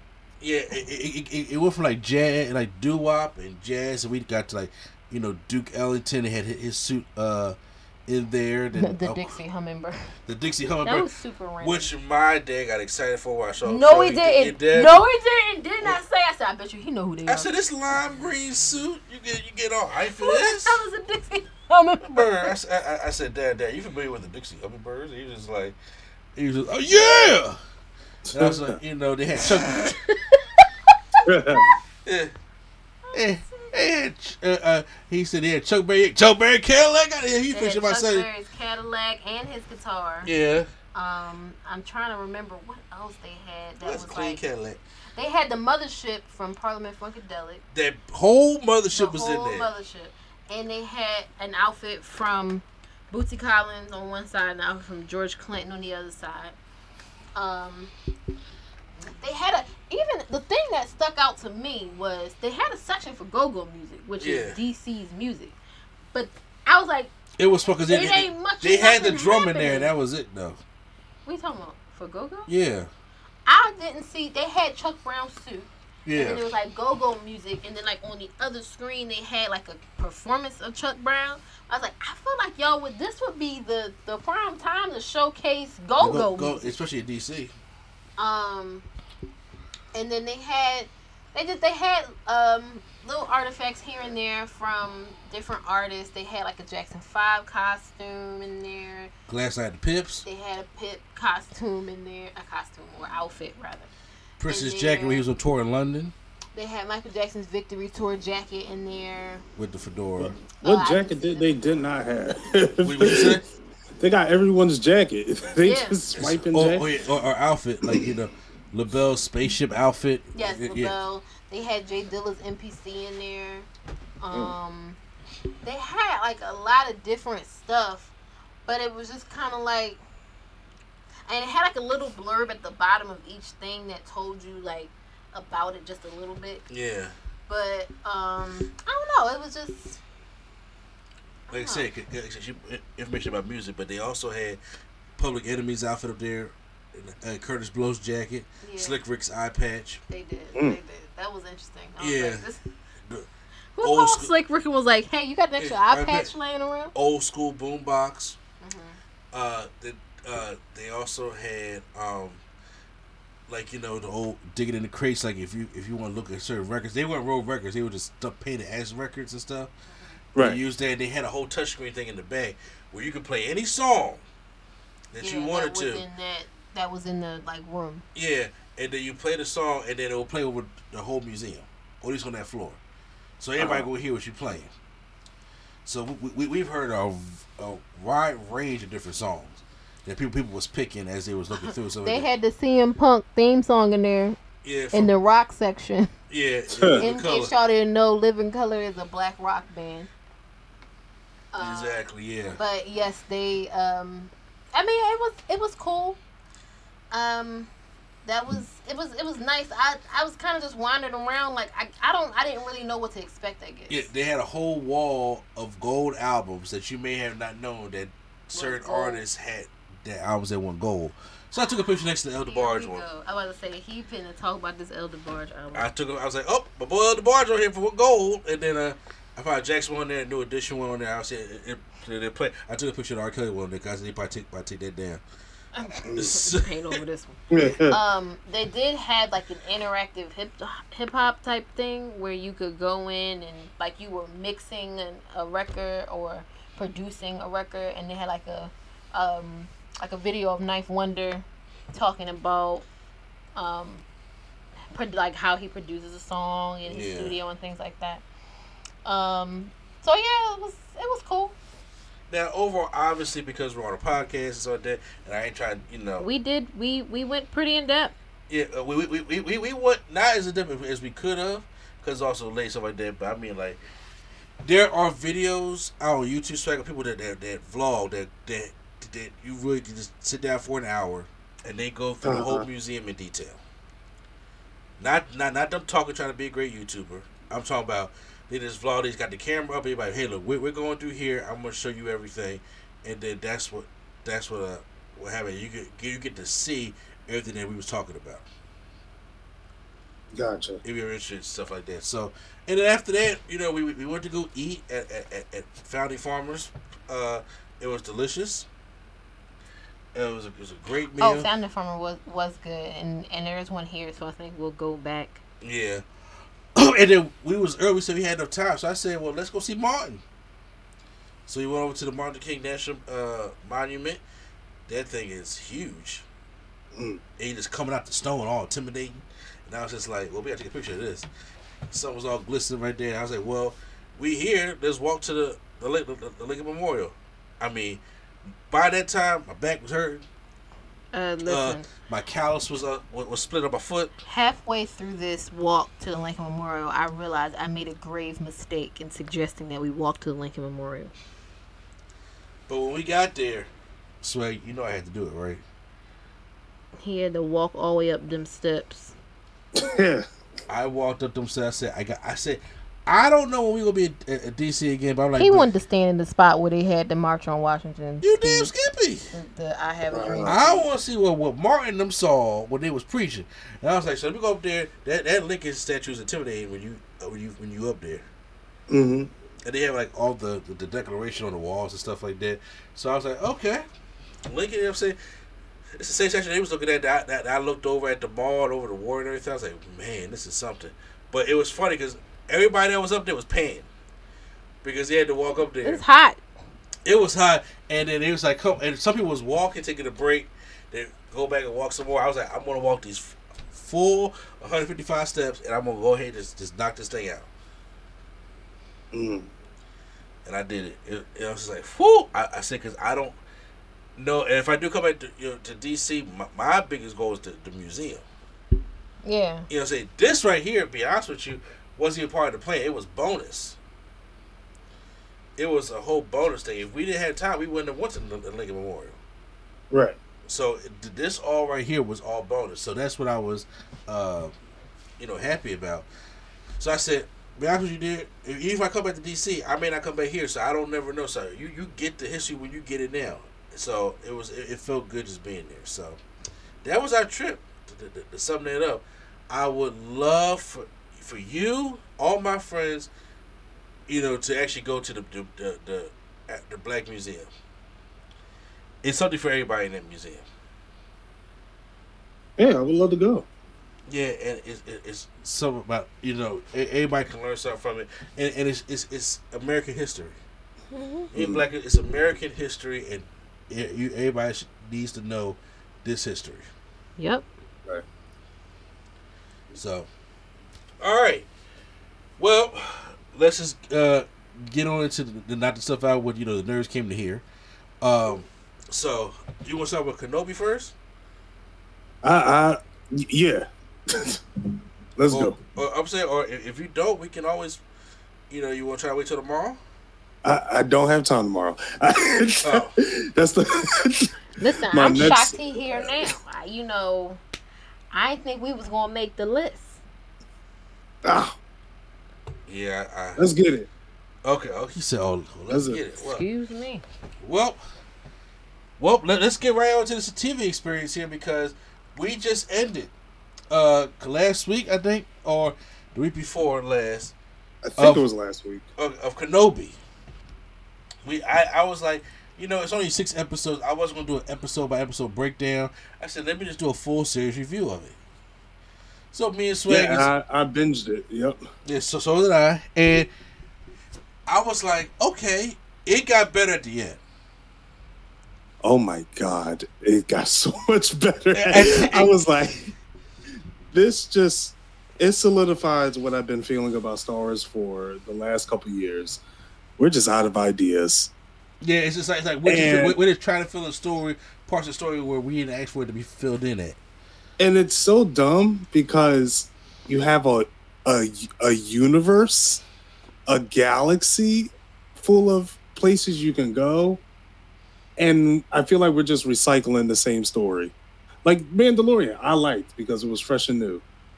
But it was about a guy taking care of something, a dangerous man taking care of a little child.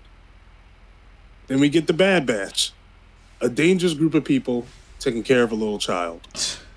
Then we get to Obi-Wan, a dangerous Jedi that gets led to taking care of a little child. And I'm like, I'm tired of these escort stories. I am so sick of these escorts. The only reason I kept watching it is because I like Obi-Wan. I really like him. And the thing is, this show has so much potential to take it a step further, but they didn't. And that's what I'm more disappointed about. We start to get the relationship between Anakin and Obi-Wan here and there, but once they started climbing that ladder, they hopped off. And I was like, we were so close. Like, I was so annoyed with Leia. Leia was kind of annoying. I ain't gonna lie. She wasn't. I think it was the actress opposed to. Oh, but you know what? Maybe it's how it was written. You think that what it was? I think so, because if she left by episode 3, I would have been fine. I was like, oh God, you are worth. You're doing more damage than you're worth right now. Once I figured out that Obi-Wan was going to break her out, I was like, we're getting one of these.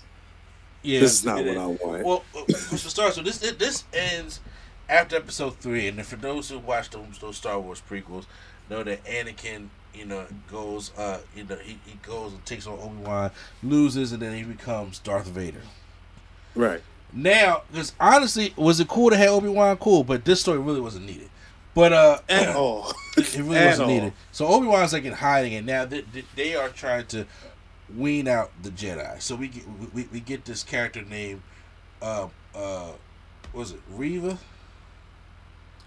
Is her name? What, the Inquisitor? The Inquisitor, yeah, Moses, the black woman. Second sister. I think it was third sister. Yeah. She is headstrong on trying to get Obi-Wan out. Yep. Like she cutting off the townspeople's hands and stuff. Like, where is he? I'm like, yo, sis, calm down. Like, what is going on? And the thing is, I wasn't mad because everyone in the universe got beef with Obi-Wan. Like, seriously, he's just that Jedi that everyone hated. So I was like, you know what? This is probably just a thing. So I'll get back to her reasoning. So they had the grand plan of kidnapping Princess Leia, because there's Layla and Luke, and they kidnap Layla, and they know that it will drag Obi-Wan out. So eventually, you know, when Layla's father's like, "You're the only one I trust." He's like, even Obi-Wan's like, "You gotta get somebody else."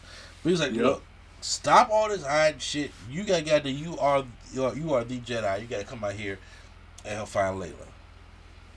And of course, when he does do that, it does end up drawing, you know, them out to Obi-Wan. And now when he does save Layla in the second episode, now him and Layla are on the run, which does reminisce of the same recycled story that you have already said before.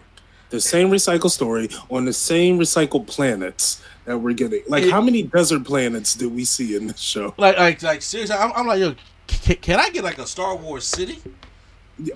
Honestly, yeah. You know what I'm saying? Like you know, I mean, obviously they've had it before, but I'm just saying. But I would like to see that. Well, of course, by episode 3, when Vader gets the news that, you know, Obi-Wan is out, he go into, like, I have never seen Darth Vader this malicious before. When he goes into the town looking for Obi-Wan, and he just tossing people and cracking kids' necks and stuff like that. Like, sir. So, I've seen this. I'm not sure if you played The Force Awakens, the Star Wars game. I know about it, but I did not play it yet. I downloaded it. Okay. I think it's in the beginning of the game. Darth Vader is literally walking through the city, and the Force is so strong with him, people are shooting and it's automatically bouncing back. The bullets are automatically bouncing back, hitting the people. And he's just walking through, killing whoever's in the way. So, it's like, yeah, I expected this. I wanted Vader like this, and I'm glad we got Vader like this. Yeah. And then, however, for him to want to kill someone, you're taking the longest route to do it. Like, seriously. Now, granted, he does fight Obi-Wan, and he kick his ass in that third episode, and like try to set this man on fire. Yep. I was like, that is a painful way to go. Now, I thought that was a cool way to go because that's how he went out. Yeah. So I was like, okay, I can see that, you know, tit for tat. I'll take that. Yeah, so it was good. He dragged him through it, but then episode 4 was like, oh, when he wakes back up and he's just like, oh snap, where's Layla? And it's like, okay, let me try to, you know, get my Obi-Wan back. Because episode 4 to me was like, it was kind of like hit or miss type of thing, because, you know, they end up capturing Layla, and then the third sister can kind of like tease her a little bit and try to show us a little bit of her regular side, like, I'm guessing it, if you want to call it that. Right. But in my personal opinion, I thought that episode was kind of forgettable. Everything except for episode 6 was forgettable. Oh, wow. And to me, it's sad because Obi-Wan's going to be the property that most of these Star Wars fans are going to revert back to. And once they see it, it's like, oh, this is really nothing new. And that, you know, that sadly brings down shows like The Mandarin. Not The Mandarin. The Mandalorian. Yeah. Star Wars Visions, which was really good. Or other future even Andor. I think that's the next show. That looks a little bit more interesting. Even higher budgeted than this. It could be. So, yeah. So, that, but episode, after, you know, the third sister, you know, after Layla escapes, and then they, like, she said, like, the whole stormtrooper and stuff there, like, to go get him. And we had that final showdown between Obi-Wan and Darth Vader. God, that fight was... That was a great fight. Darth Vader just grabbing that ship. Yep. And breaking all that stuff apart and forcing him out of there, beating his ass down, and then just throwing down and burying him down in the rocks. I was just like, bruh. Yep. Cinematic wise, that was probably one of the best Star Wars fights ever. Yeah, because first of all, people got to realize, even for back in the day, Luke was not good at fight. He was just swinging the shit out of that sword. Yeah, I will argue. Really fighting. I will argue Rey is a better character than Luke. We're talking early stages any day, and if y'all want to smoke, I'll have it. Like, I don't care. But my bad, go ahead. Yeah, no, I'm just saying because I was just like, wow, that's a damn good fight here. Yeah, it was really good. Skills and everything. It felt great. But then when Obi-Wan realized, like, wait a minute, I'm fucking Obi-Wan Kenobi.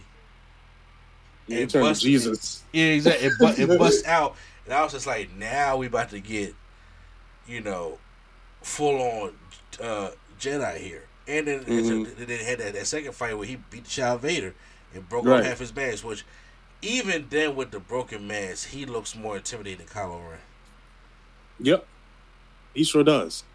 I was like, it just shows you can't. That is the greatest villain of all time, and you can still not beat, how creepy and intimidating and powerful Vader is. That and Hayden Christensen actually convinced me.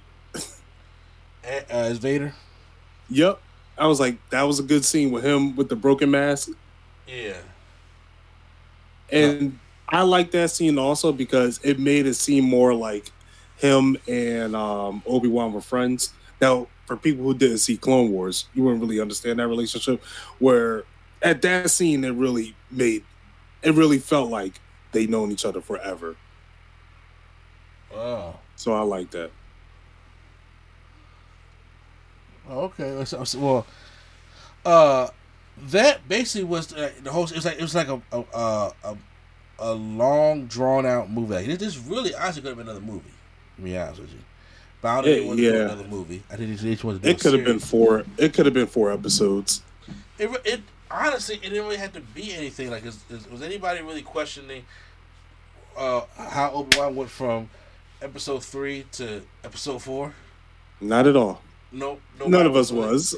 No, nobody was asking about that. But how did you like the cameo at the end? Qui-Gon. Yeah. Liam Neeson sent his back quiet as the Force goes. I was just like, oh, okay, that's cute. I was like, okay, next. It was like, the problem is because we know the ending, so there's not much stakes to it. That was my biggest issue. I wasn't expecting the cameo, to be honest with you. Okay. Real quick on Third Sister. I liked her story. I didn't like the execution.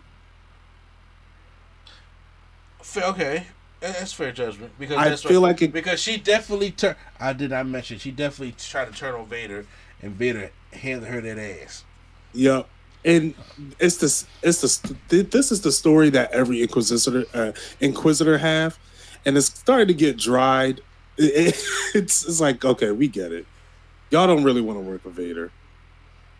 Just don't. It's starting to get to that point because it was the same thing in Jedi Fallen Order. I think it was Second Sister. She was upset because her master, she thought her master left her for dead. Now she joined the Inquisitors, realized she didn't really want to be a part of this. What happened? Vader killed her. It's like, well, don't know what to tell you. Yeah, but yeah, I didn't like the execution. I liked the actress. I liked everything she was doing, but this show, are we getting ratings now? Oh, I mean, yeah, we could definitely rate it. Okay. What was our rating? I give it a D for disappointing. That's the best thing I could say. I wouldn't give it a D. I was going along with the hashtag give it a chance because we do see Vader in a damn good light here. I am a fan of Obi-Wan. It's not that long. It's not that hard to get through. Right. It really wasn't needed. I think it was just the finale for me that really got me like, yeah, this is what I want. Episode 5 and 6. I would say episode 5 and 6 because I did like him, just on the show of the third sister, just like says, "Would you? Yeah. Like, what'd you think? You trying it? I'll give you a minute. I said, I took your lightsaber. Yep. But yeah, I was just more disappointed because I really like Obi-Wan. He's my favorite character in Star Wars. And this was just like, all right, like I was just. Look, my favorite character in Star Wars is Han Solo. And you see the Solo movie. I actually enjoyed the Solo movie. Don't get me started. But okay, it was not the character. The actor, he really made it his own, whereas Donald Glover was doing the impersonation. And he the one getting the show, right? Wait, what? Isn't Lando getting the show? He's getting the show? I think Lando is getting the show. I think Donald Glover's Lando is getting the show. This is what happens when Disney takes over Star Wars. Yeah, we saw it. We should have seen this coming. This is what happens when Disney takes over Star Wars. And it's just like, oh God, it's just George Lucas is like, well, we got a story to tell. This is like money. It's like we got a story to tell. It's just the same story. Exactly. George Lucas put his name on it, but he's not responsible for any of these new stories. It's all Disney. At all. He was like, here you go. Yeah. Have fun. Money, keep putting Lucasfilms on that joint. And other than that, I don't know what to tell you. It Stars just needs a revamp. You said what? Hard. It just needs a hard reboot. Yeah, Star Wars. Yep. I don't know about that. I don't know if I want to do a reboot of Star Wars because they packed a lot in the story. It's almost like Star Wars got this own MCU thing going on. To the point where it's like, oh my God, what happened to me just watching the first trilogy and calling it a day? Yeah. Now there's three sets of trilogies, and only one of them is good. Set on the same family. Exactly. We just got to get away from these Skywalkers. Get away from these Skywalkers, and then Star Wars truly shines. Which I'm not gonna lie, I did have a soft spot for The Force Awakens, but anything else after that, yeah, I did too. Yeah, I enjoyed The Force Awakens. Yeah, anything else after that, nah. And then that prequel trilogy, maybe I had a little bit of love for Phantom Menace. No, I didn't. Whew. No, I didn't. No, episode 3. Episode 3 was great to me. I know that's the most action-packed one, though, wasn't it? Yeah. Yeah. I love Rogue One. I love it. Rogue One was good. I actually like Han Solo. Like where people don't believe. I'm like, yeah, this was actually not bad. But it's yeah, we'll get there. I personally would give it a hashtag, give it a chance. Okay. All right. Well, guys, that was our quick review of Obi-Wan. So make sure you guys check that thing out. Check out Obi-Wan. Also, make sure you check out all our other TV experiences as we go and give you guys more. Now, let's get into something that I was waiting to talk to Swag about, and that is The Boys. Oh boy! We did episode 1 through 3, and I took killer notes. I made sure I toned it down this time to give us some more of a conversational feel. So I do apologize if that was over redundant from last time because I took a lot of notes. It's fine. But now in season 3, this one is more about how do we. Homeland is going off the edge because we see how he was talking to the media afterwards, and now Giancarlo Esposito was just like he has to be reprimanded for thinking he can step out of line like that. Yep. And we do find out that he is now the daughter he's the adopted father of homegirl that be popping the heads. Yep. And stuff like that. So, and he was like, "Well, look, we gotta make sure Homelander pays." But she's just like, "Look, I fear for my daughter, because if I did the Homelander, he gonna probably come after me and my daughter, and I'm gonna do everything I can to protect my daughter." Mm-hmm. So,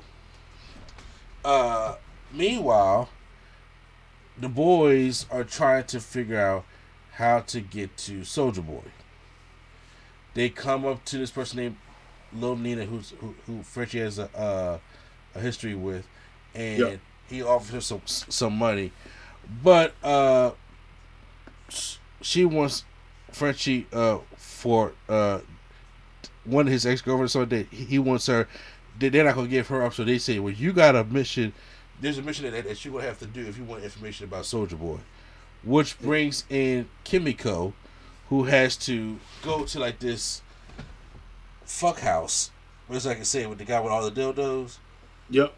Yeah, and go in there and kill that guy. First of all, I enjoyed the whole playing poison when she was coming out, and then her tripping over and all stuff like that. But that was funny. It was. She ends up killing the guy with the dildos, and awesome killing scene. Huh? Awesome killing scene. Awesome killing scene. Weird, but awesome killing scene. Now, and the girls get scared, shoot her in the head, but then it shows her healing factor and stuff like that. So, that reminded me of X2 when they shot Wolverine in the head. So I just thought that was kind of funny. How the whole thing, probably stuff like that. So now, meanwhile, a lot of things have happened in this one. So meanwhile, we still have the whole Blue Hawk problem that A-Train wants them to address, and he wants to bring it up to Homelander, and Homelander's kind of like brushing it off a little bit when they kind of eating their kind of taco bowls, because they have a Hispanic on the team now in Supersonic. Racist. So, yeah, that's what that was supposed to be about. But the Deep is like, yo, they don't really bring that, his number stuff like that. We shouldn't really do that, because his wife was telling him like we shouldn't take part of that, which has A-Train and the Deep kind of arguing in the hallway, realizing that they both have some secrets that if Homeland found out, they both be fired, because A-Train was the one that leaked to everybody that Stormfront was a Nazi, while the Deep was the one that wanted to retrieve the footage of what happened on the plane in season 1. Yep. So yeah. Meanwhile, Starlight, or what's it name? Starlight, Starfront, Starlight, yeah. Her friend? I think, gosh, what was his name? Huey's girlfriend. Yeah, that's Starlight. I thought you were talking about her ex-boyfriend. So everybody thinks Maeve is like, lost now, ship and everything like that, but she's like, I have everybody believing what I want them to believe, because she's in there training, because she feels as though that they may only, if she can buy them just one shot at Homelander, she's the only opportunity they have. Thank God. I like Maeve a lot, so I'm glad she's actually training, and hopefully we'll get some action from her. Yeah, I mean, I'm hopefully she. But I mean, he probably gonna fry the shit out of her anyway. But right. After A-Train and the Deep get in a fight in the hallway, A-Train is mad that Homelander takes the Deep side, so he tries to figure out how to get back in Homelander's good graces. Supersonic, meanwhile, was talking to Starlight because they had a plan to overtake Homelander. And he revealed it to A-Train to see if A-Train want to join. But A-Train's just like, nah, I'm going to tell Homelander and try to get back in his good graces, which we'll see the result in just a little bit. Meanwhile, the boys go over to Russia, and then we see Butch. What's the name of Butch? You know what I'm talking about. The Butcher. Yeah, the Butcher, yeah. He takes the Compound V, the temporary one, and gets the powers, and Huey sees it. He wants to take it, But he's just like, no, this is not something that you need to take. And Mother's Milk is the same way. Like you got to be able to know when you go across that line. That's why we don't. Right. That's why we don't do that. But however, Huey, without telling anybody, takes it. Yep. So when they go to Russia and they try to retrieve Soldier Boy, there's something wrong with him. This man got Havoc-like powers. And I'm just like, what the hell? He has Havoc-like powers. He like this big solar beam type thing that releases in his chest also. So when they do that, it causes a rift and then a fight. And then we see that Huey has teleportation powers. Yep, and super strength. And so I think that's like a thing where everybody gets a super strength. Okay. Because it's like everybody fucking had. Because even the Butcher, he has lasers, but he also has super strength also. It's like everybody get like, it's like if you're a superhero, the common strength thing, is the base. Yeah, like strength and durability. Gotcha. Has to probably be the thing. So Soldier Boy escapes, and then we get a sight that after an event, Homelander brings Starlight up to the body of Supersonic that Homelander just obliterated. Yep.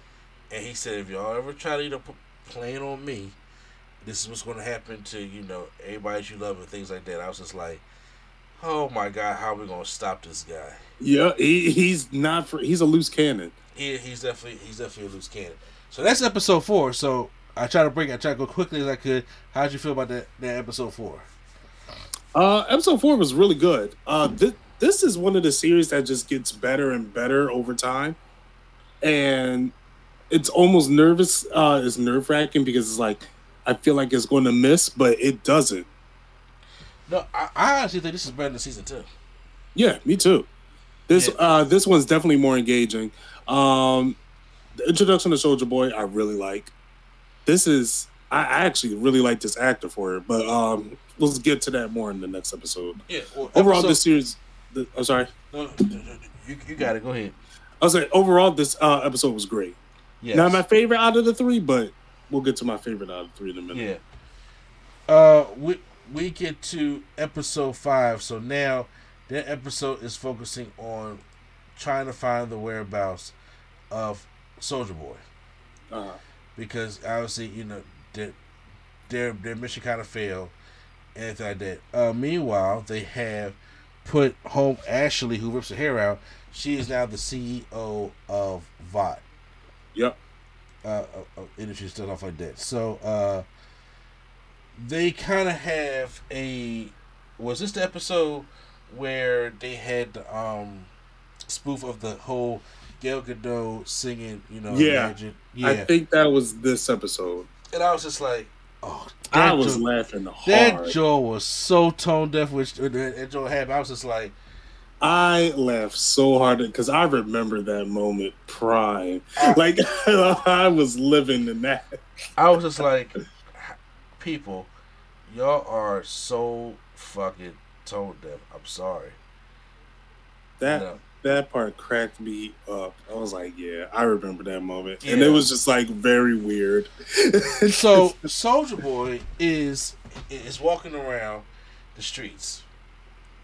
This is how now I know it's hard to say reality when you're dealing with a superhero, but in reality, this is how Captain America would have been. It's a little bit further. That Bill Cosby joke took me out. That joke took me out. That joke was great. And for those real quick who don't know what I mean, I'm talking about.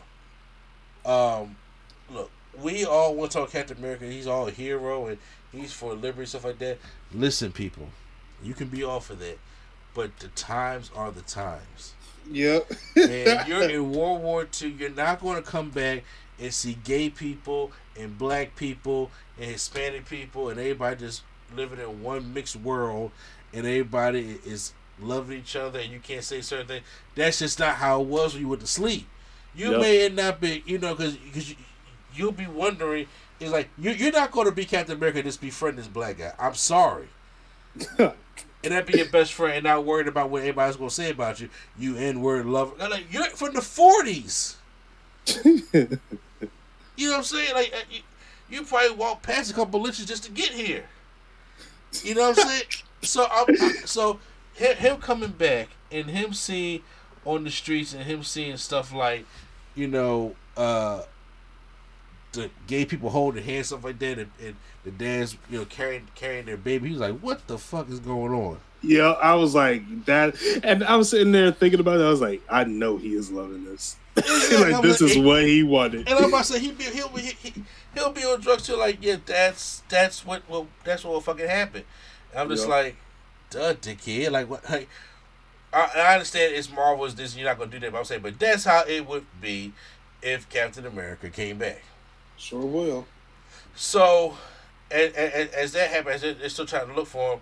Huey tells Starlight that, hey, I got the powers.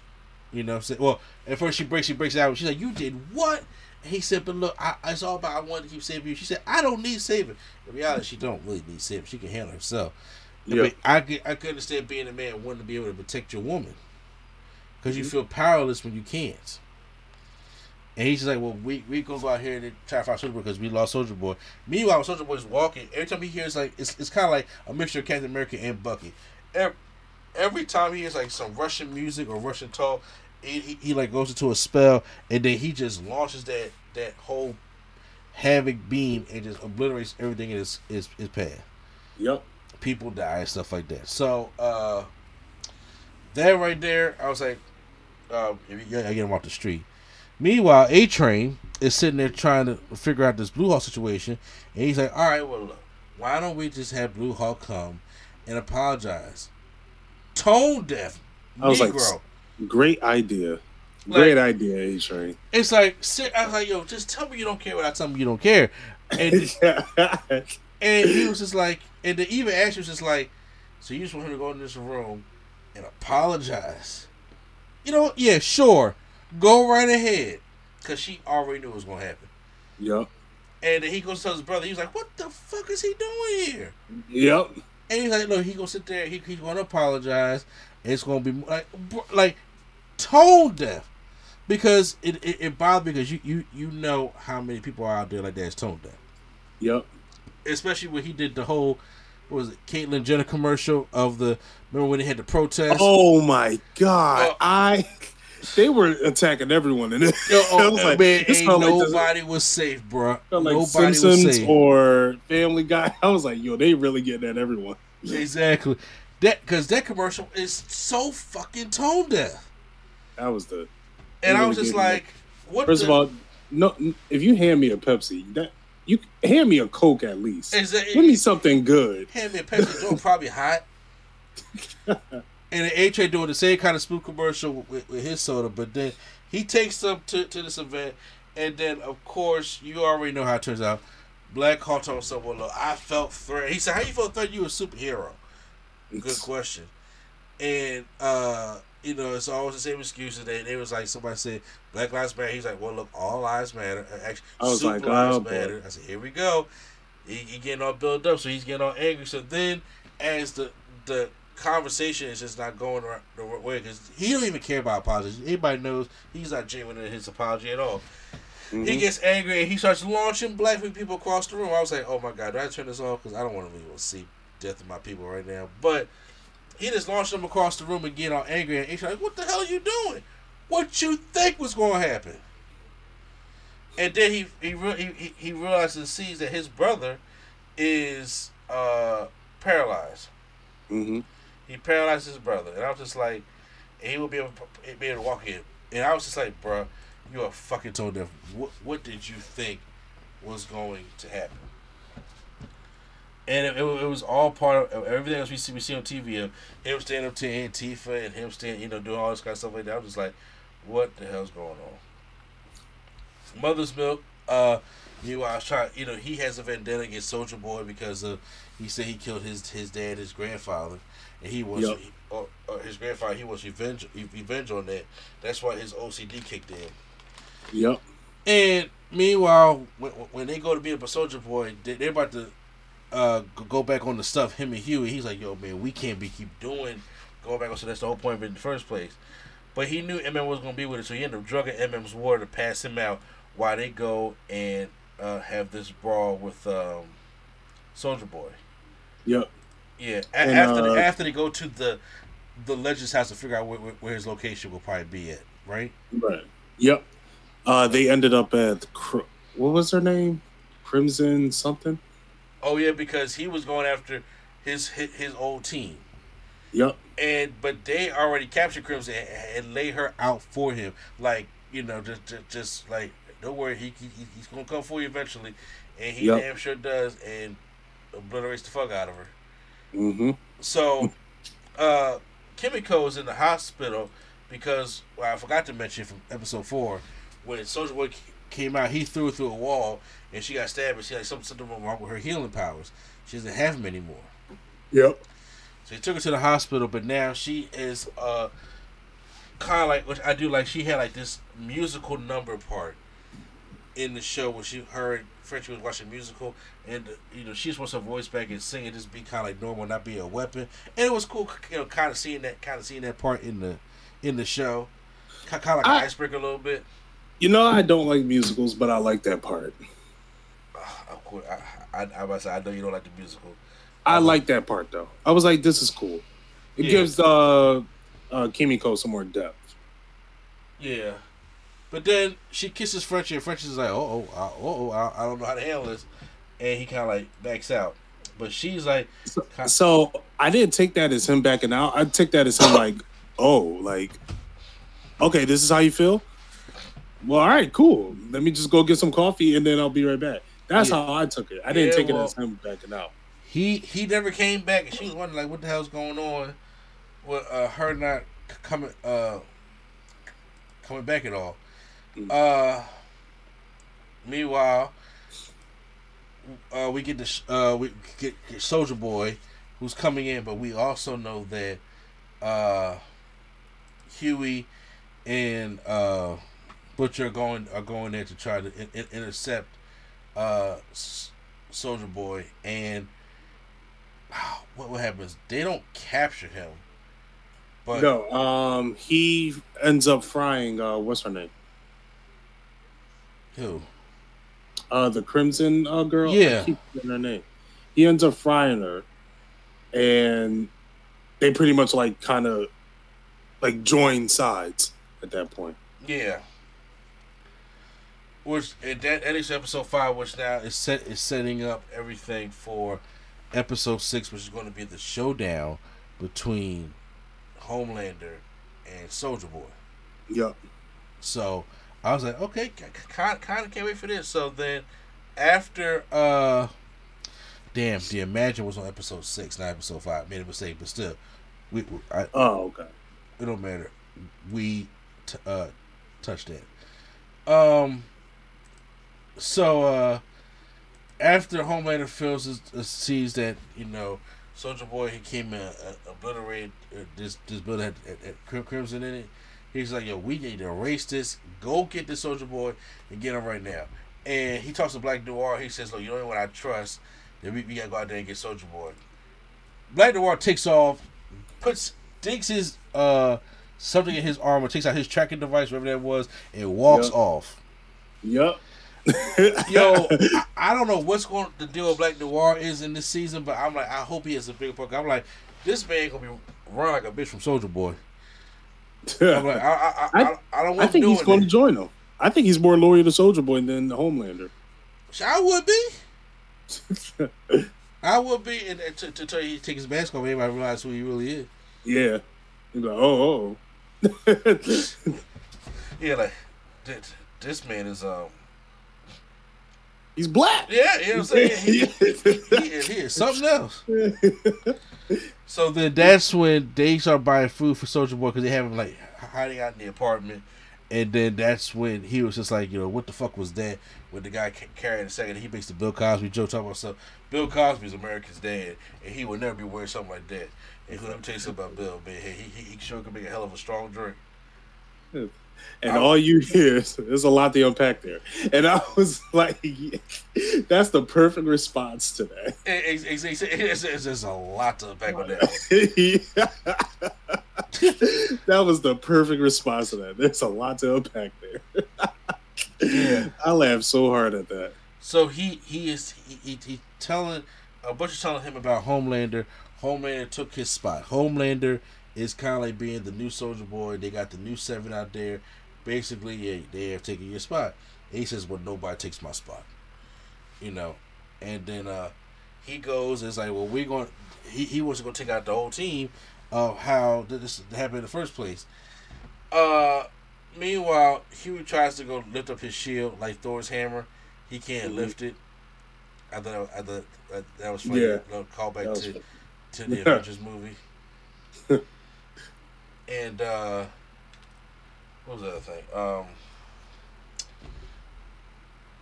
Kimiko's in the hospital, still waiting for Frenchie to get back, but then she gets kidnapped by little Nina, who has her and Frenchie's like old girlfriend handcuffed. They have Frenchie locked up to the thing and want to make him choose which one they should kill. Yeah, well, Kimiko ain't having that. She finally breaks out of that jaw, starts kicking everybody's ass. The guy that she kept stabbing in the chest with, I was just like, oh my god, baby, just let him die. I at first I thought she got her powers back. But I was like, oh, guess not. No, I think she's just like a trained assassin fighter type thing. Yeah. Yeah. So, but also this is the day of Herogasm, where once a year, where sea-level heroes and stuff like that, they get together and they have a sex orgy. I did not know how far they was going to go, but they didn't want that far. When Mother's Milk and Starlight showed up at the house, and that big sausage came out, he was like, "What the fuck?" Yeah. Now, I'm not gonna lie. I thought they were gonna go further. The way they was giving out warnings about the episode, I was like, "Oh, this wasn't as bad as I thought." No, I thought the first episode was worse. I thought it was gonna be like a live action sausage party. I thought it was gonna be like a lot because you know how crazy the sausage party was. Sausage party was wild, and that was animated. That was uncomfortable. Exactly. So I was like, I wonder how crazy they gonna take this on. But I mean, there was tits and ass stuff like that. But you know, I thought it was gonna be like damn near like a porn, like you was gonna probably see sucking dick and stuff. Like I thought it was gonna be something. It was a lot more tamed. Yeah. Oh yeah. Because it could have been worse. Yep. And this party is hosted by the TNT twins. You see, Termite is back. He was there, and when he got large, said, "What's up, bro?" And does not all his slime on to Brothers Milk J. He said, "What the fuck? This man got on my jacket?" Yep. And he tried to take the little wipe to wipe it off, and then he opens the door and he gets like nutted on. That was disgusting. I was like, "Just leave, man." And he said, "I need a bathroom now." And I like how everybody kept saying like, "Yo, man, Frenchie really gonna miss," because he been wanting to see this for the whole time. Yeah. And he said Frenchie gonna be mad that he missed Mr. Herogasm. So Soldier Boy is making his way to there. Homelander's having an identity crisis where he's talking to Mary himself and talking about stuff. You still have the human part. You still want to be loved. Once we cut that part out of you, you will just be, you know, a fearless god almost type thing. So Soldier Boy does get to the house with a heavy Herogasm, whereas Starlight and Mother was trying to save everybody from that house. Like, we gotta get out of here because he's coming, and then that means the Soldier Boy's gonna be coming there. Homelander's gonna be coming there. Yep. And Huey goes in there, and then he teleports her out.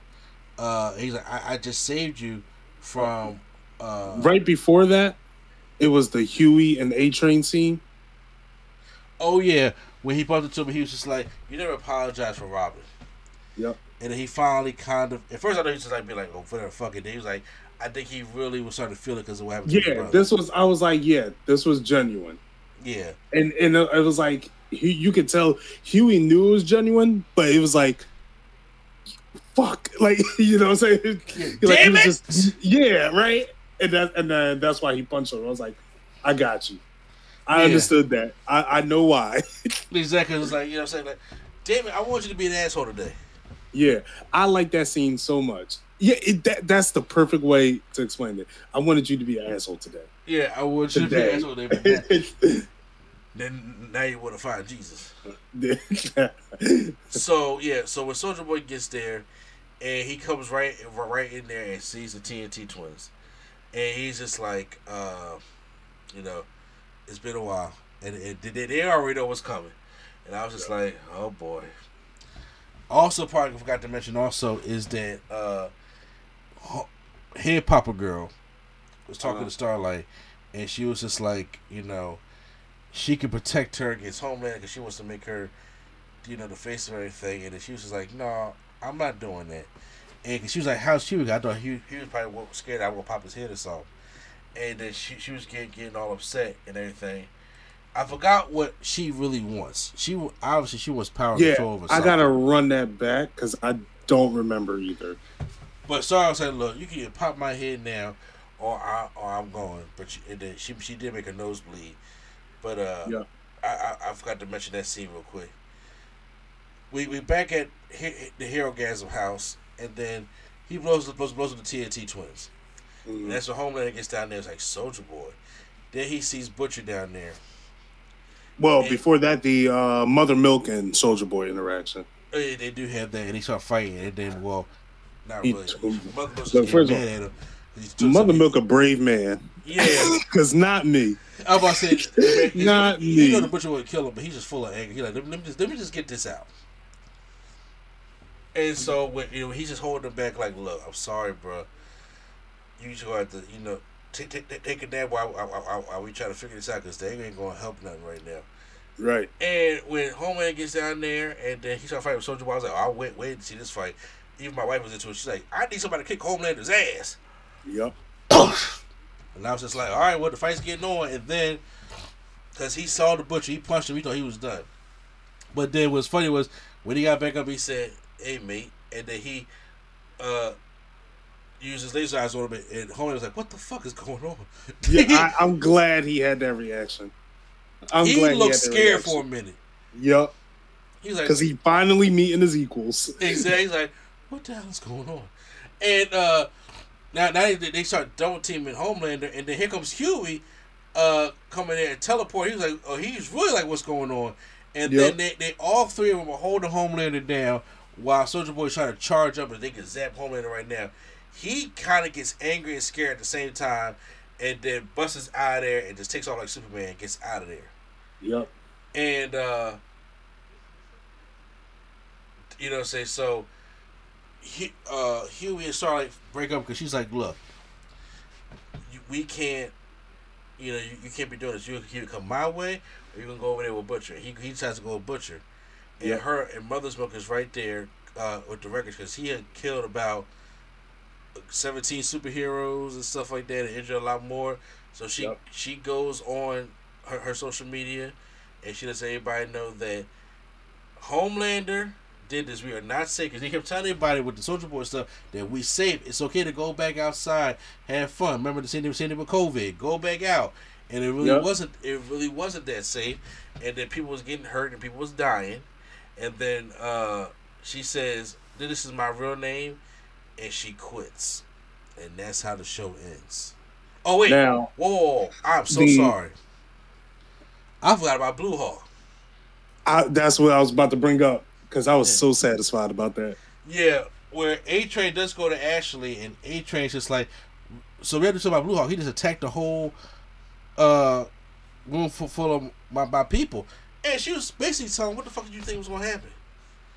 And which is a great question. Exactly. She finally gets the balls to stand up to A-Train, told him to get the fuck out. Because, honestly, I'm like, what did you think was going to happen? Now you got to earn it. So now he goes to Blue Hawk, and he's like, because who was at the Herogasm place also getting his shit on. And A-Train met him there, and he's like, look, you paralyzed our brother and all stuff like that. And he grabs him by his neck, and he has not used his powers in a while, and takes off, knocks him down, takes off, and drags his body along the road and it is just getting all peeled up and scraped to death. I was just like, this brought me back to Injustice 2. Injustice 2 what? With the Flash Ultimate. This what it brought me back to. I was like, yeah, this is good. Yeah. Like, this is what A-Train needed to do. Exactly. I was like, so, and he does all that, and then, so now, Blue Hawk's dead. I mean, like, he's about over across like 13 miles of road. But, but A-Train, she's having like a heart attack, and he goes down. We don't know if he's dead or not yet. Like I said, we didn't see episode 7 and 8 because we're going to come back with a finale for that one. But that was those 3 episodes. I think now, this season of The Boys is really good. I don't know, because I know they renewed for a 4th season, but after a while, I'm just like, look, there's only going to be, I know it's a comic series, but there's only going to be so much you're going to say about how we can stop Homelander. Yeah. You know, I'm like, this is the closest we've got. And it's like, you know, after a while, man, it's going to be hard to convince me. Because you got me right now. Yeah, I like that, but I also like the consequences to taking the temporary V, where I feel like they're going to eventually take a permanent version of it, and then it's going to get even crazier. But yeah, this season has been phenomenal. This episode honestly felt like a season finale. It did, because I was like, 2 more episodes to go. Right, I had to Google it because I was like, wait, no, this can't be it. Yeah. So, guys, post that comment below how you guys enjoyed the next 3 episodes of The Boys. Hopefully, me and Swag will be back to do the last 2 episodes. And I like doing it in this format right now. It gives a minute to catch up and binge it a little bit like that. Instead of trying to do 1 a week. So, post your comments down below and everything. And that was our TV experience. And that is the end of our podcast. Yes. So, yes, we talked about a lot. I'm glad Swag stayed on there for me and muscled it out for me. I appreciate that, soldier. I've been fighting for my life. Yes, you have. Make sure you guys check out all our socials. Check out everywhere the podcast is being played. Once again, I want everybody to go out there and go vote. Go vote in November to try to get these crazy ass lawmakers out so we can bring more people who are fighting for what you want in the office, and so we can try to get something back on track before, because there's going to be more shit overturned. Go vote. If you can't go vote, go help.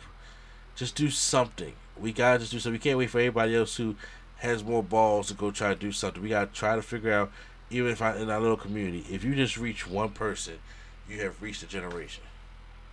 Try to go do that one person. Make sure you guys go check out, if you're in DC, go check out the African American Museum. You just need to. You don't have to be black to check out that museum. You know, so you just gotta be open and informed and learn something. Okay. You also gotta pre-order in like 2 months before. Exactly. So make sure you guys go reserve that now. So once again, we are out of here, and this is NC, the place we chill with Mr. Andy, or the man with the play if you need him, yell Shazam, Mr. Andy, and the enemy hero Swag on Zero. Thanks for having me. All right, and Q-Flow, wherever you're at, take us out. Imagine your new bathroom. A sparkling new tub, a modern shower conversion, a seamless new wall, all done in as little as a day. Introducing Bath Fitter. Join over 2 million customers delighted with our one-of-a-kind remodeling process. No demolition, no mess. Guaranteed for life. Installed in as little as a day. Book a free in-home consultation at bathfitterpodcasts.com and get our best offer of the year right now. Bath Fitter, 35 years of better bath remodels.